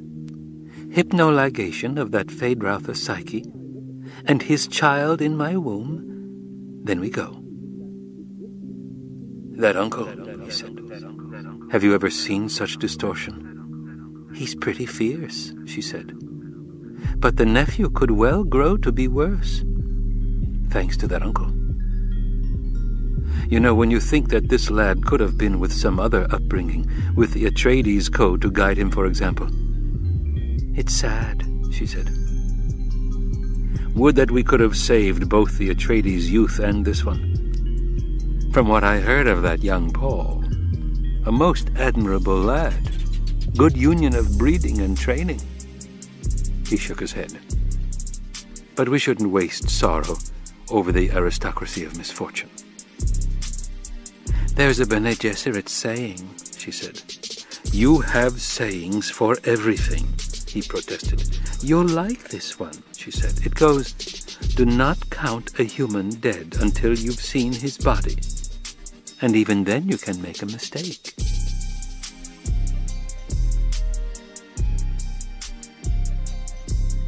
Muad'Dib tells us in A Time of Reflection that his first collisions with Arrakeen necessities were the true beginnings of his education. He learned then how to pole the sand for its weather, learned the language of the wind's needle stinging his skin, learned how the nose can buzz with sand itch, and how to gather his body's precious moisture around him to guard it and preserve it. As his eyes assumed the blue of the Ibad, he learned the Chakobsa way. Stilgar's preface to Muad'Dib the Man by the Princess Irulan. Stilgar's troop, returning to the Sietch with its 2 strays from the desert, climbed out of the basin in the waning light of the first moon. The robed figures hurried with the smell of home in their nostrils. Dawn's gray line behind them was brightest at the notch in their horizon calendar that marked the middle of autumn, the month of Caprock. Wind-raked dead leaves strewed the cliff base where the Sietch children had been gathering them, but the sounds of the troops' passage, except for occasional blunderings by Paul and his mother, could not be distinguished from the natural sounds of the night. Paul wiped sweat-caked dust from his forehead, felt a tug at his arm, heard Chani's voice hissing, "Do as I told you. Bring the fold of your hood down over your forehead. Leave only the eyes exposed. You waste moisture." A whispered command behind them demanded silence. "The desert hears you." A bird chirruped from the rocks high above them. The troop stopped, and Paul sensed abrupt tension. There came a faint thumping from the rocks, a sound no louder than mice jumping in the sand. Again the bird chirruped. A stir passed through the troop's ranks. And again the mouse thumping pecked its way across the sand. Once more the bird chirruped. The troop resumed its climb up into a crack in the rocks, but there was a stillness of breath about the Fremen now that filled Paul with caution. And he noted covert glances toward Chani, the way she seemed to withdraw, pulling in upon herself. There was rock underfoot now, a faint gray swishing of robes around them, and Paul sensed a relaxing of discipline, but still that quiet of the person about Chani and the others. He followed a shadow shape, up steps, a turn, more steps, into a tunnel, past 2 moisture-sealed doors, and into a globe-lighted narrow passage with yellow rock walls and ceiling. All around him, Paul saw the Fremen throwing back their hoods, removing nose plugs, breathing deeply. Someone sighed. Paul looked for Chani, found that she had left his side. He was hemmed in by a press of robed bodies. Someone jostled him, said, "Excuse me, Usul. What a crush, it's always this way." On his left, the narrow, bearded face of the one called Farok turned toward Paul. The stained eye pits and blue darkness of eyes appeared even darker under the yellow globes. "Throw off your hood, Usul," Farrak said. "You're home." And he helped Paul, releasing the hood catch, elbowing a space around them. Paul slipped out his nose plugs, swung the mouth baffle aside. The odor of the place assailed him. Unwashed bodies.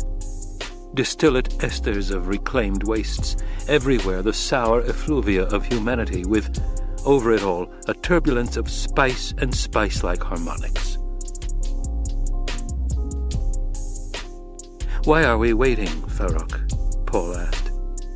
"For the Reverend Mother, I think. You heard the message? Poor Chani." "Poor Chani?" Paul asked himself. He looked around, wondering where she was, where his mother had got to in all this crush. Farrak took a deep breath. "The smells of home," he said. Paul saw that the man was enjoying the stink of this air, that there was no irony in his tone. He heard his mother cough then, and her voice came back to him through the press of the troop. "How rich the odors of your sietch, Stilgar. I see you do much working with the spice. You make paper, plastics, and isn't that chemical explosives?" "You know this from what you smell?" It was another man's voice. And Paul realized she was speaking for his benefit, that she wanted him to make a quick acceptance of this assault on his nostrils. There came a buzz of activity at the head of the troop, and a prolonged, indrawn breath that seemed to pass through the Fremen, and Paul heard hushed voices back down the line.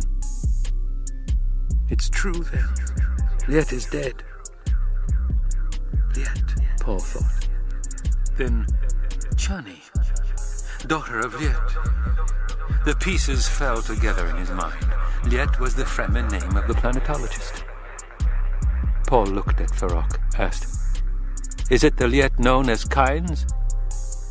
"There is only one Liet," Farrak said. Paul turned, stared at the robed back of a Fremen in front of him. "Then Liet Kynes is dead," he thought. "It was Harkonnen treachery," someone hissed. "They made it seem an accident, lost in the desert. A thopter crash." Paul felt a burst of anger. The man who had befriended them, helped save them from the Harkonnen hunters, the man who had sent his Fremen cohorts searching for two strays in the desert, another victim of the Harkonnens. "Does Usul hunger yet for revenge?" Farrak asked. Before Paul could answer, there came a low call, and the troop swept forward into a wider chamber, carrying Paul with them. He found himself in an open space, confronted by Stilgar and a strange woman wearing a flowing wraparound garment of brilliant orange and green. Her arms were bare to the shoulders, and he could see she wore no stillsuit. Her skin was a pale olive. Dark hair swept back from her high forehead, throwing emphasis on sharp cheekbones and aquiline nose between the dense darkness of her eyes. She turned toward him, and Paul saw golden rings threaded with water tallies dangling from her ears. "This bested my Jameis?" she demanded. "Be silent, Hara," Stilgar said. "It was Jameis's doing. He invoked the Tahadi al-Burhan." "He's not but a boy," she said.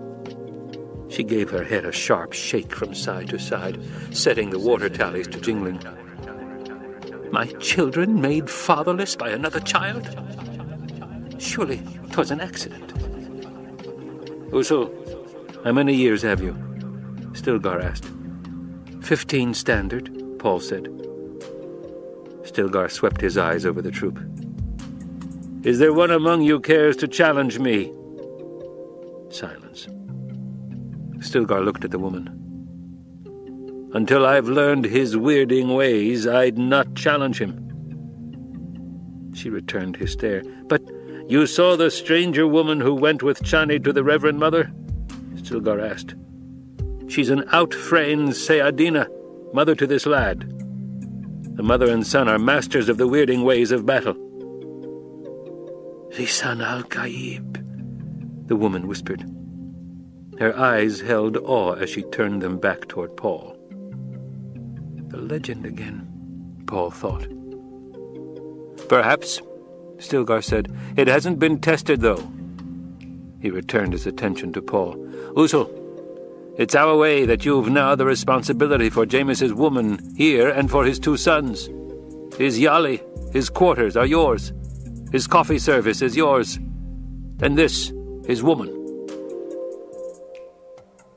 Paul studied the woman, wondering, why isn't she mourning her man? Why does she show no hate for me? Abruptly he saw that the Fremen were staring at him, waiting. Someone whispered, "There's work to do. Say how you accept her." Stilgar said, "Do you accept Hara as woman or servant?" Hara lifted her arms, turning slowly on one heel. "I am still young, Usul. It said I still look as young as when I was with Giaf, before Jameis bested him." Jameis killed another to win her, Paul thought. Paul said, "If I accept her as servant, may I yet change my mind at a later time?" "You'd have a year to change your decision," Stilgar said. "After that, she's a free woman to choose as she wishes. Or you could free her to choose for herself at any time. But she's your responsibility no matter what for 1 year. And you'll always share some responsibility for the sons of Jameis." "I accept her as servant," Paul said. Hara stamped a foot, shook her shoulders with anger. "But I'm young." Stilgar looked at Paul, said, "Caution's a worthy trait in a man who would lead." "But I'm young," Hara repeated. "Be silent," Stilgar commanded. "If a thing has merit, it'll be. Show Usul to his quarters and see he has fresh clothing and a place to rest." "Oh," she said. Paul had registered enough of her to have a first approximation. He felt the impatience of the troop, knew many things were being delayed here. He wondered if he dared ask the whereabouts of his mother and Chani, saw from Stilgar's nervous stance that it would be a mistake. He faced Hara, pitched his voice with tone and tremolo to accent her fear and awe, said, "Show me my quarters, Hara. We will discuss your youth another time." She backed away 2 steps, cast a frightened glance at Stilgar. "He has the weirding voice," she husked. "Stilgar," Paul said, "Chani's father put heavy obligation on me. If there's anything, it'll be decided in council." Stilgar said, "You can speak then." He nodded in dismissal, turned away with the rest of the troop following him. Paul took Hara's arm, noting how cool her flesh seemed, feeling her tremble. "I'll not harm you, Hara," he said. "Show me our quarters." And he smoothed his voice with relaxance. "You'll not cast me out when the year's gone?" she said. "I know for true I'm not as young as once I was." "As long as I live, you'll have a place with me," he said. He released her arm. "Come now, where are our quarters?" She turned, led the way down the passage, turning right into a wide cross-tunnel lighted by evenly spaced yellow overhead globes. The stone floor was smooth, swept clean of sand. Paul moved up beside her, studied the aquiline profile as they walked. "You do not hate me, Hara?" "Why should I hate you?" She nodded to a cluster of children who stared at them from the raised ledge of a side passage. Paul glimpsed adult shapes behind the children, partly hidden by filmy hangings. "I bested Jameis." "Stilgar said the ceremony was held and you're a friend of Jameis."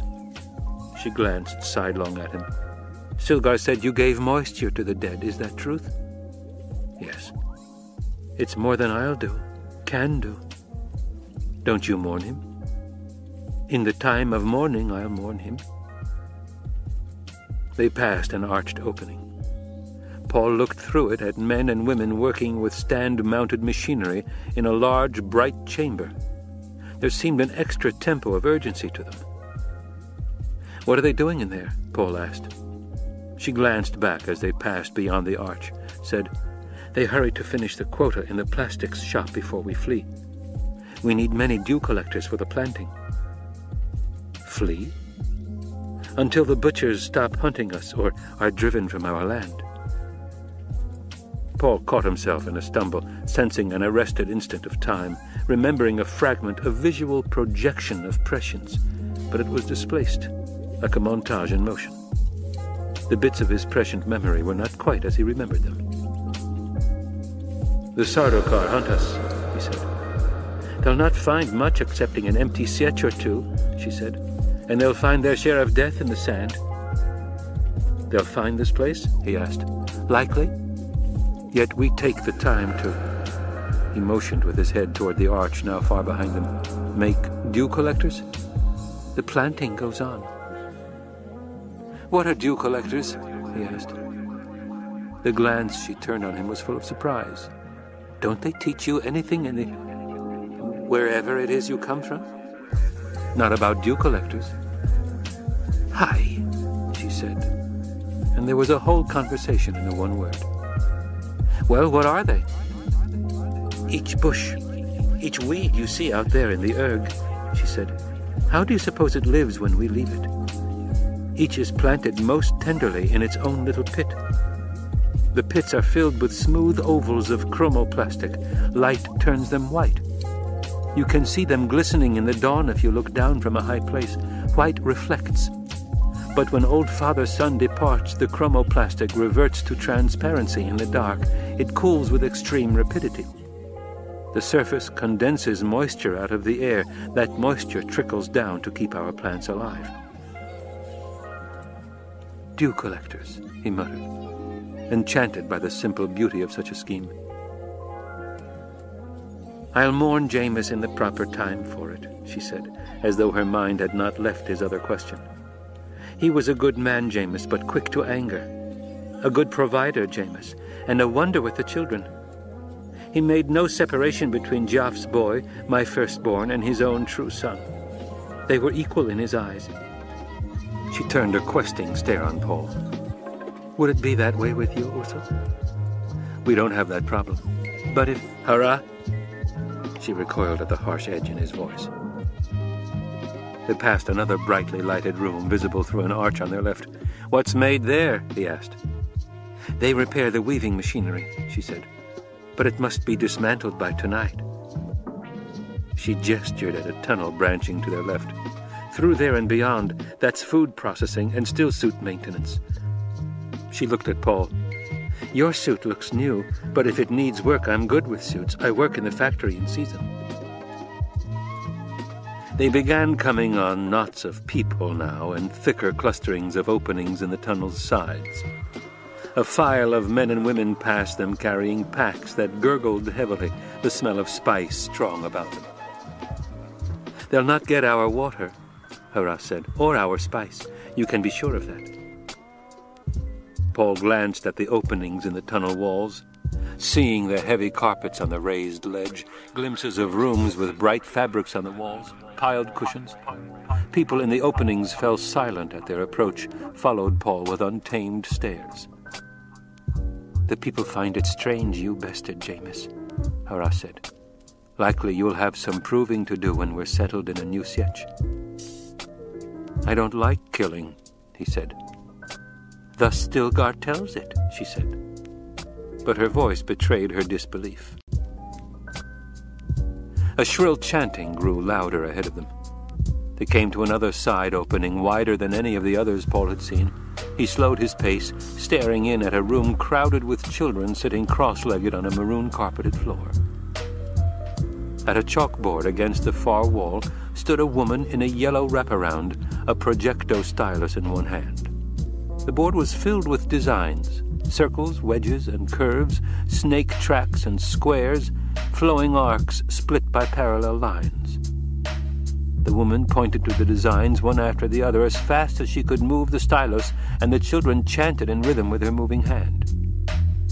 Paul listened, hearing the voices grow dimmer behind as he moved deeper into the sietch with Hurrah.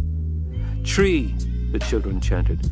"Tree, grass, dune, wind, mountain, hill, fire, lightning, rock, rocks, dust, sand, heat, shelter, heat, full, winter, cold, empty, erosion, summer, cavern, day, tension, moon, night, caprock, sand tide, slope, planting, binder." You conduct classes at a time like this? Paul asked. Her face went somber and grief edged her voice. What Liet taught us, we cannot pause an instant in that. Liet who is dead must not be forgotten. It's the Chakopsa way. She crossed the tunnel to the left, stepping up onto a ledge, parted gauzy orange hangings and stood aside. Your Yali is ready for you, Usul. Paul hesitated before joining her on the ledge. He felt a sudden reluctance to be alone with this woman.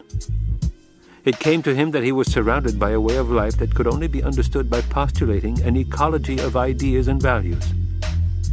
He felt that this Fremen world was fishing for him, trying to snare him in its ways, and he knew what lay in that snare. The wild jihad. The religious war he felt he should avoid at any cost. This is your Yali, Hara said. Why do you hesitate? Paul nodded, joining her on the ledge. He lifted the hangings across from her, feeling metal fibers in the fabric, followed her into a short entranceway and then into a larger room, square, about 6 meters to a side, thick blue carpets on the floor, blue and green fabrics hiding the rock walls, glow globes tuned to yellow overhead, bobbing against draped yellow ceiling fabrics. The effect was that of an ancient tent. Hara stood in front of him, left hand on hip, her eyes studying his face. The children are with a friend, she said. They will present themselves later. Paul masked his unease beneath a quick scanning of the room. Thin hangings to the right, he saw, partly concealed a larger room with cushions piled around the walls. He felt a soft breeze from an air duct, saw the outlet cunningly hidden in a pattern of hangings directly ahead of him. Do you wish me to help you remove your stillsuit? Hara asked. No, thank you. Shall I bring food? Yes. There is a reclamation chamber off the other room, she gestured, for your comfort and convenience when you're out of your stillsuit. You said we have to leave this sietch, Paul said. Shouldn't we be packing or something? It will be done in its time, she said. The butchers have yet to penetrate to our region. Still she hesitated, staring at him. What is it? He demanded. You've not the eyes of the Ibad, she said. It's strange, but not entirely unattractive. Get the food, he said. I'm hungry. She smiled at him, a knowing woman's smile that he found disquieting. I am your servant, she said, and whirled away in one lithe motion, ducking behind a heavy wall hanging that revealed another passage before falling back into place. Feeling angry with himself, Paul brushed through the thin hanging on the right and into the larger room. He stood there a moment caught by uncertainty, and he wondered where Chani was, Chani who had just lost her father. We're alike in that, he thought. A wailing cry sounded from the outer corridors, its volume muffled by the intervening hangings. It was repeated, a bit more distant, and again. Paul realized someone was calling the time. He focused on the fact that he had seen no clocks. The faint smell of burning creosote bush came to his nostrils, riding on the omnipresent stink of the sietch. Paul saw that he had already suppressed the odorous assault on his senses. And he wondered again about his mother, how the moving montage of the future would incorporate her, and the daughter she bore. Mutable time awareness danced around him. He shook his head sharply, focusing his attention on the evidences that spoke of profound depth and breadth in this Fremen culture that had swallowed them, with its subtle oddities. He had seen a thing about the caverns and this room, a thing that suggested far greater differences than anything he had yet encountered. There was no sign of a poison snooper here, no indication of their use anywhere in the cave warren. Yet he could smell poisons in the sietch stench, strong ones, common ones. He heard a rustle of hangings, thought it was Hara returning with food, and turned to watch her. Instead, from beneath a displaced pattern of hangings, he saw 2 young boys, perhaps aged 9 and 10, staring out at him with greedy eyes. Each wore a small Kinjal type of crysknife, rested a hand on the hilt. And Paul recalled the stories of the Fremen, that their children fought as ferociously as the adults.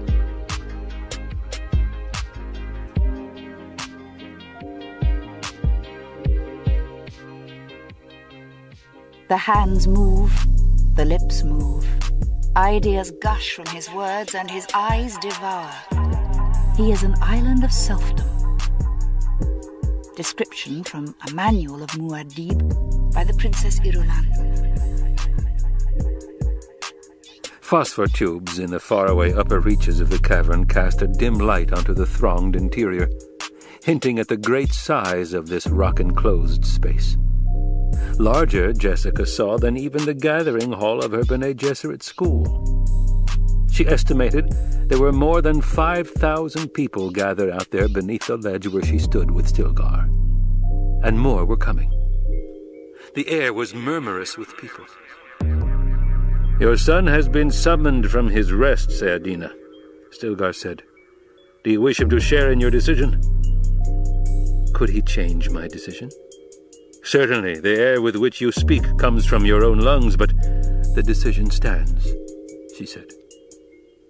But she felt misgivings, wondering if she should use Paul as an excuse for backing out of a dangerous course. There was an unborn daughter to think of as well.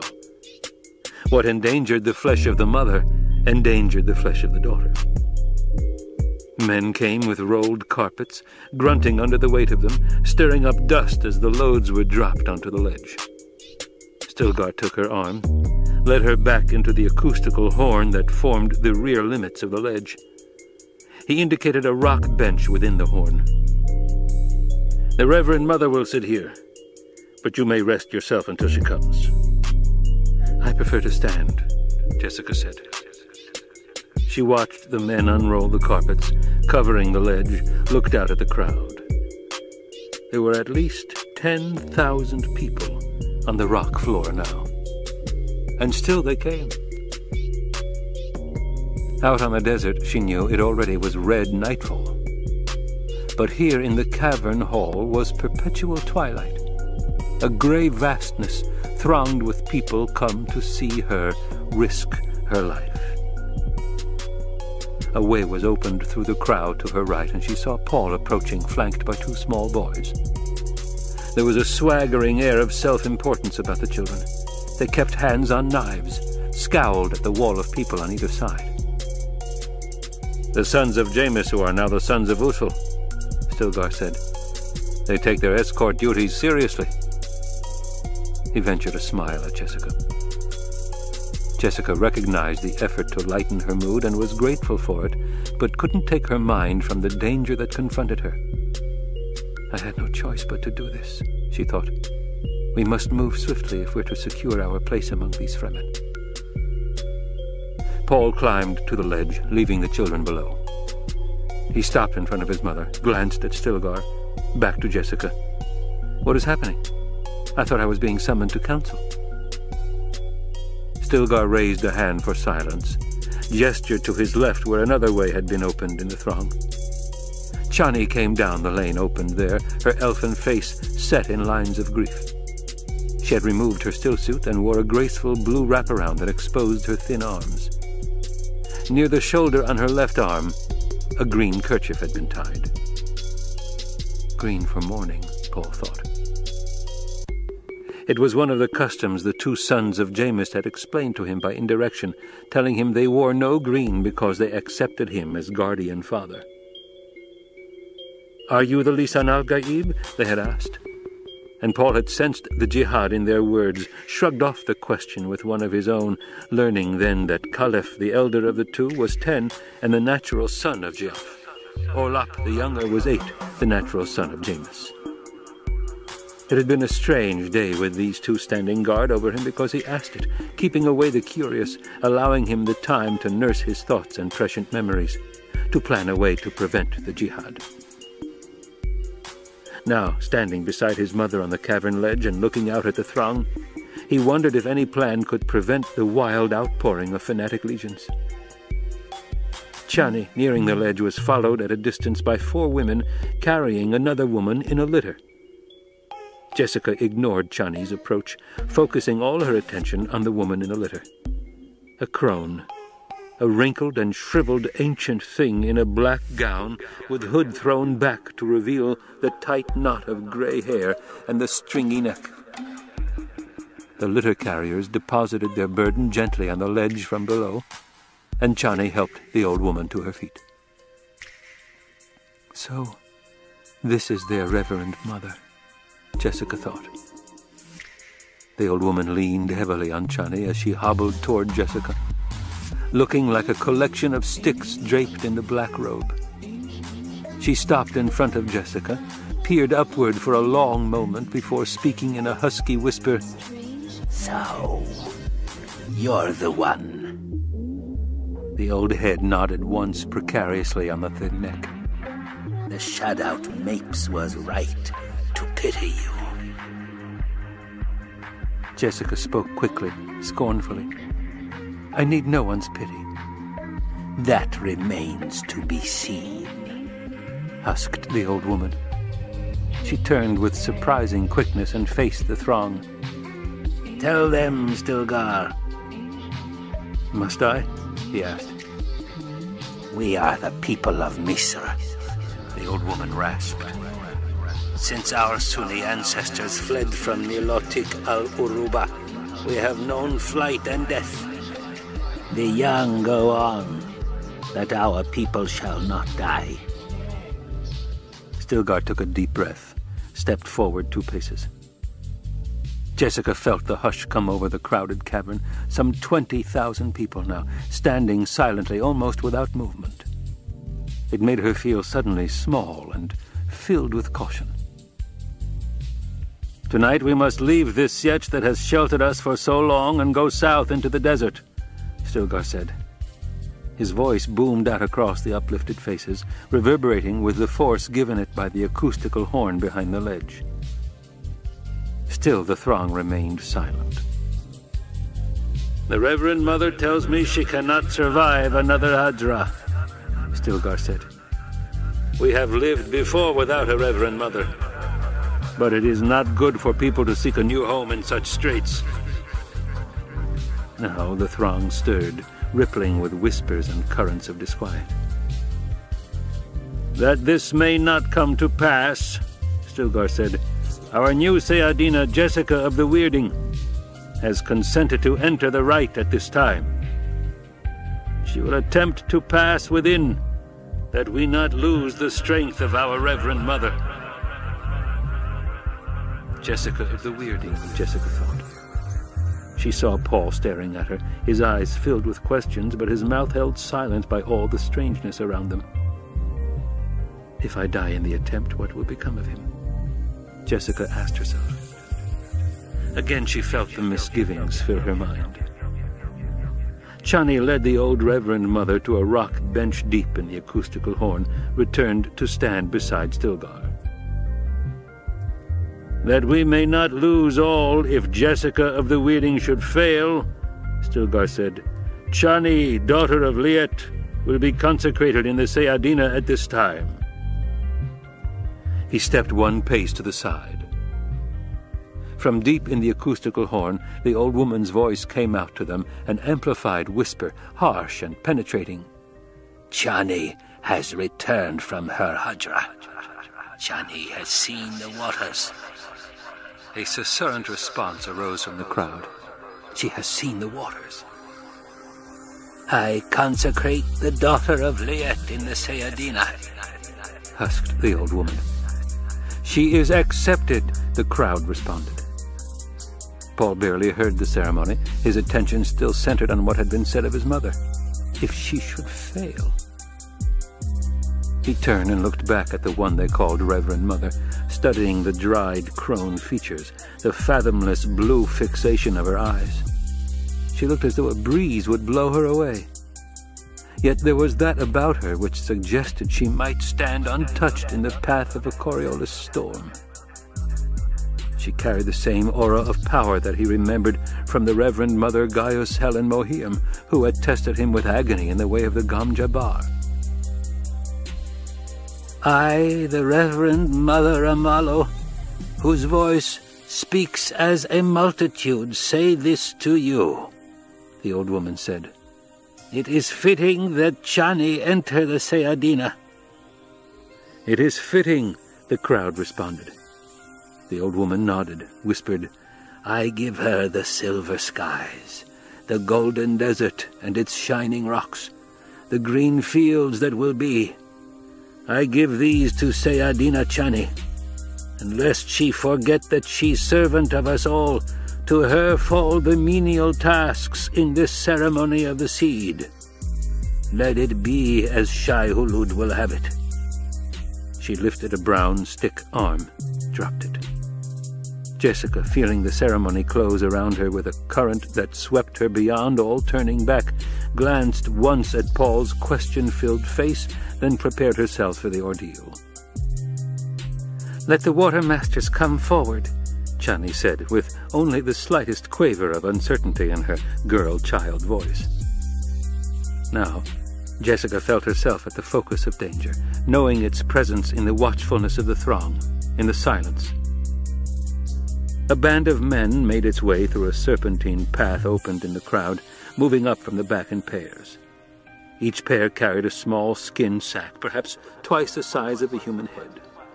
The sack sloshed heavily. The two leaders deposited their load at Chani's feet on the ledge and stepped back. Jessica looked at the sack, then at the men. They had their hoods thrown back, exposing long hair tied in a roll at the base of the neck. The black pits of their eyes stared back at her without wavering. A furry redolence of cinnamon arose from the sack, wafted across Jessica. The spice? She wondered. Is there water? Chani asked. The watermaster on the left, a man with a purple scar line across the bridge of his nose, nodded once. There is water, Sayadina, he said, but we cannot drink of it. Is there seed? Chani asked. There is seed, the man said. Chani knelt and put her hands to the sloshing sack. Blessed is the water and its seed. There was familiarity to the right, and Jessica looked back at the Reverend Mother Amalo. The old woman's eyes were closed, and she sat hunched over as though asleep. Sayadina Jessica, Chani said. Jessica turned to see the girl staring up at her. Have you tasted the blessed water? Chani asked.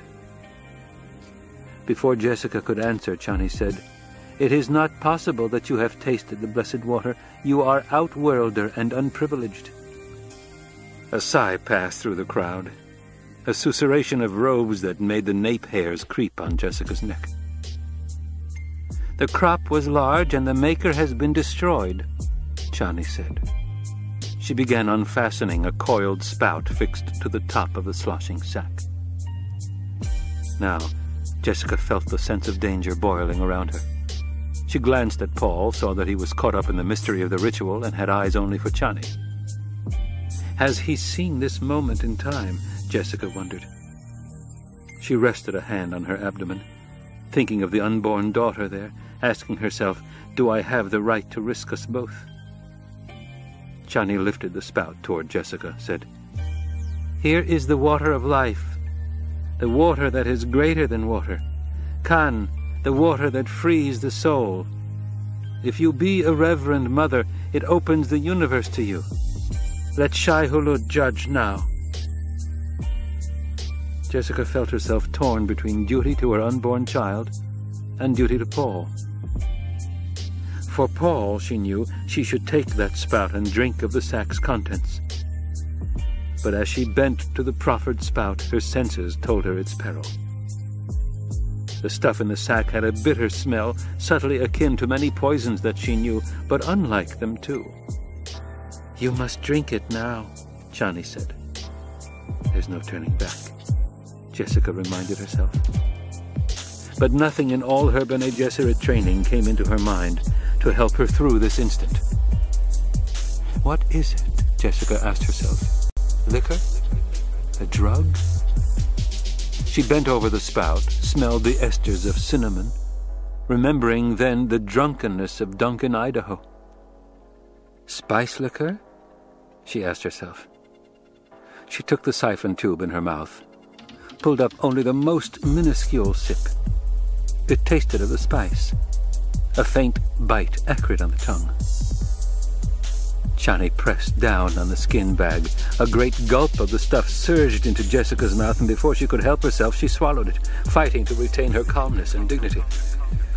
To accept a little death is worse than death itself, Chani said. She stared at Jessica, waiting. And Jessica stared back, still holding the spout in her mouth. She tasted the sack's contents in her nostrils, in the roof of her mouth, in her cheeks, in her eyes, a biting sweetness now. Cool. Again, Chani sent the liquid gushing into Jessica's mouth. Delicate. Jessica studied Chani's face, elfin features, seeing the traces of Liet Kynes there as yet unfixed by time. This is a drug they feed me, Jessica told herself. But it was unlike any other drug of her experience. And Bene Gesserit training included the taste of many drugs. Chani's features were so clear as though outlined in light. A drug. Whirling silence settled around Jessica. Every fiber of her body accepted the fact that something profound had happened to it. She felt that she was a conscious mote, smaller than any subatomic particle, yet capable of motion and of sensing her surroundings. Like an abrupt revelation, the curtains whipped away. She realized she had become aware of a psychokinesthetic extension of herself. She was the mote, yet not the mote. The cavern remained around her, the people. She sensed them, Paul, Chani, Stilgar, the Reverend Mother Amalo. Reverend Mother. At the school there had been rumors that some did not survive the Reverend Mother ordeal, that the drug took them. Jessica focused her attention on the Reverend Mother Amalo, aware now that all this was happening in a frozen instant of time, suspended time for her alone. Why is time suspended? She asked herself. She stared at the frozen expressions around her, seeing a dust mote above Chani's head, stopped there, waiting. The answer to this instant came like an explosion in her consciousness. Her personal time was suspended to save her life. She focused on the psychokinesthetic extension of herself, looking within, and was confronted immediately with a cellular core, a pit of blackness from which she recoiled. That is the place where we cannot look, she thought. There is the place the Reverend Mothers are so reluctant to mention, the place where only Kwisatz Haderach may look. This realization returned a small measure of confidence, and again she ventured to focus on the psychokinesthetic extension, becoming a mote self that searched within her for danger. She found it within the drug she had swallowed. The stuff was dancing particles within her, its motions so rapid that even frozen time could not stop them. Dancing particles. She began recognizing familiar structures, atomic linkages. A carbon atom here, helical wavering, a glucose molecule. An entire chain of molecules confronted her, and she recognized a protein, a methyl protein configuration.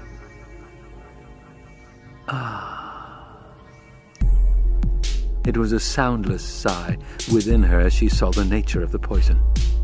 With her psychokinesthetic probing, she moved into it, shifted an oxygen mote, allowed another carbon mote to link, reattached a linkage of oxygen, hydrogen. The change spread faster and faster as the catalyzed reaction opened its surface of contact. The suspension of time relaxed its hold upon her, and she sensed motion. The tube spout from the sack was touched to her mouth, gently, collecting a drop of moisture. Chani's taking the catalyst from my body to change the poison in that sack, Jessica thought. Why? Someone eased her to a sitting position. She saw the old Reverend Mother Amalo being brought to sit beside her on the carpeted ledge. A dry hand touched her neck. And there was another psychokinesthetic mote within her awareness. Jessica tried to reject it, but the mote swept closer. Closer. They touched. It was like an ultimate simpatico, being two people at once. Not telepathy, but mutual awareness. With the old Reverend Mother. But Jessica saw that the Reverend Mother didn't think of herself as old. An image unfolded before the mutual mind's eye, a young girl with a dancing spirit and tender humor. Within the mutual awareness, the young girl said, "Yes, that is how I am." Jessica could only accept the words, not respond to them. "You will have it all soon, Jessica," the inward image said. "This is hallucination," Jessica told herself.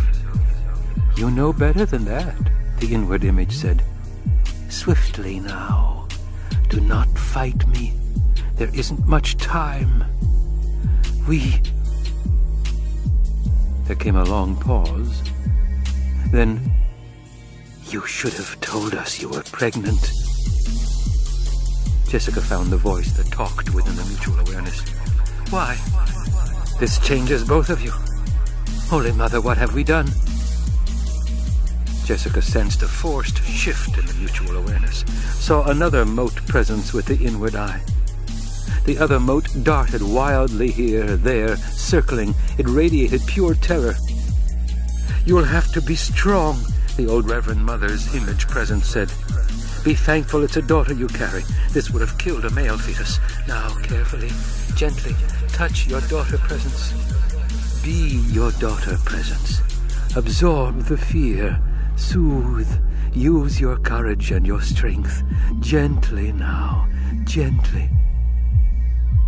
The other whirling mote swept near, and Jessica compelled herself to touch it. Terror threatened to overwhelm her. She fought it the only way she knew. "I shall not fear. Fear is the mind killer." The litany brought a semblance of calm. The other mote lay quiescent against her. Words won't work, Jessica told herself. She reduced herself to basic emotional reactions. Radiated love, comfort, a warm snuggling of protection. The terror receded. Again, the presence of the old Reverend Mother asserted itself, but now there was a tripling of mutual awareness. Two active and one that lay quietly absorbing. "Time compels me," the Reverend Mother said within the awareness. "I have much to give you, and I do not know if your daughter can accept all this while remaining sane. But it must be. The needs of the tribe are paramount. What? Remain silent and accept." This ends Disc 14.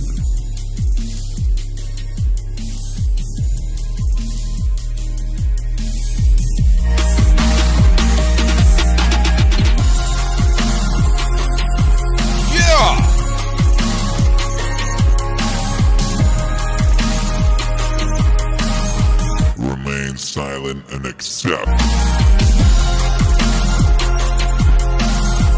Remain silent and accept. Remain silent and accept. Yo. Yo.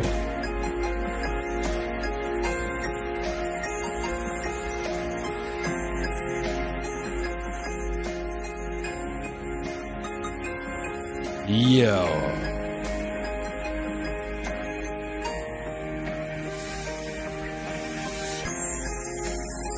So ends discs 13 and 14. We had a double bill again tonight. I think double bill's the way to go, baby. Double bill is very, very intense. I feel infected with terrible purpose and mildly hallucinatory. Also, shouts out to me precogging putting that song on. I didn't even know she was going to mention the litany, but I kind of felt that she would. I felt that that was somehow in the future. Yeah. Oh! Dune, baby, Dune. Make some noise.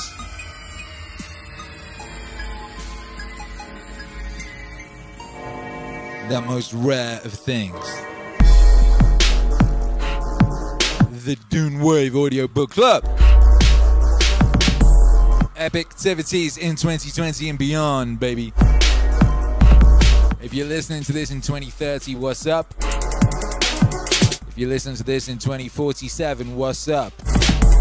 We was getting down, baby, in the early days of the psychotechnology on Wednesdays. Big shouts out to everyone who's been in tonight. Big shouts out to everyone who supported. Thank you, Timothy Delgado. And thank you, Bob L. Fishman.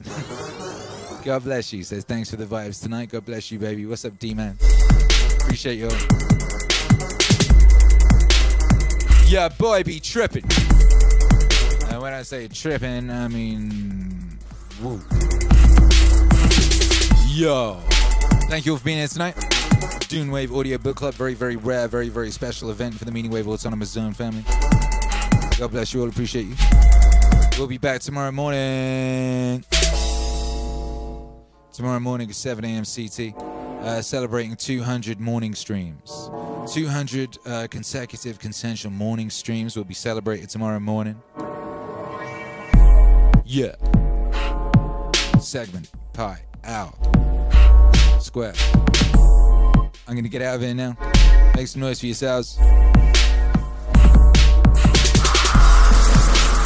Yo, that was crazy.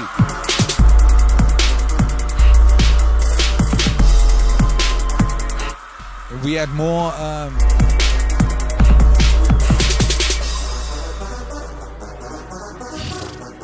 so much stuff that George R.R. Martin ripped off. It's amazing. Shouts out to George R.R. Martin.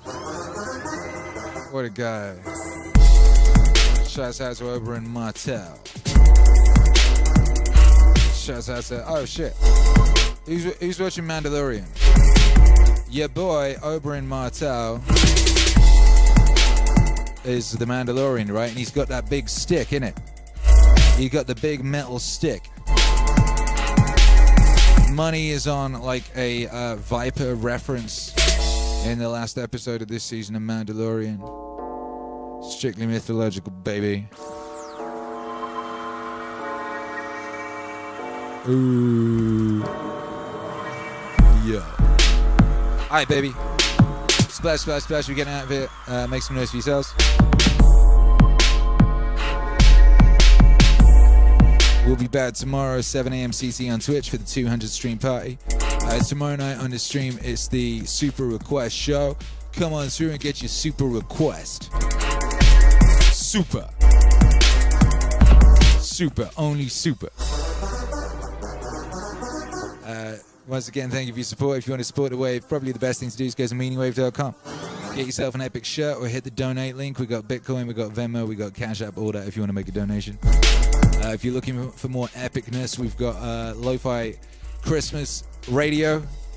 Lo-Fi Christmas Radio 24/7 on the second channel. We've got a hell of a brilliant playlists on all your favorite streaming platforms. We got downloadable records on Bandcamp. Whatever you need, baby, we got it. Wherever you are, we are. And if there's somewhere where you are and we ain't, you let us know and we shall set up our lemonade stand there. 3, 2, 1. Bye.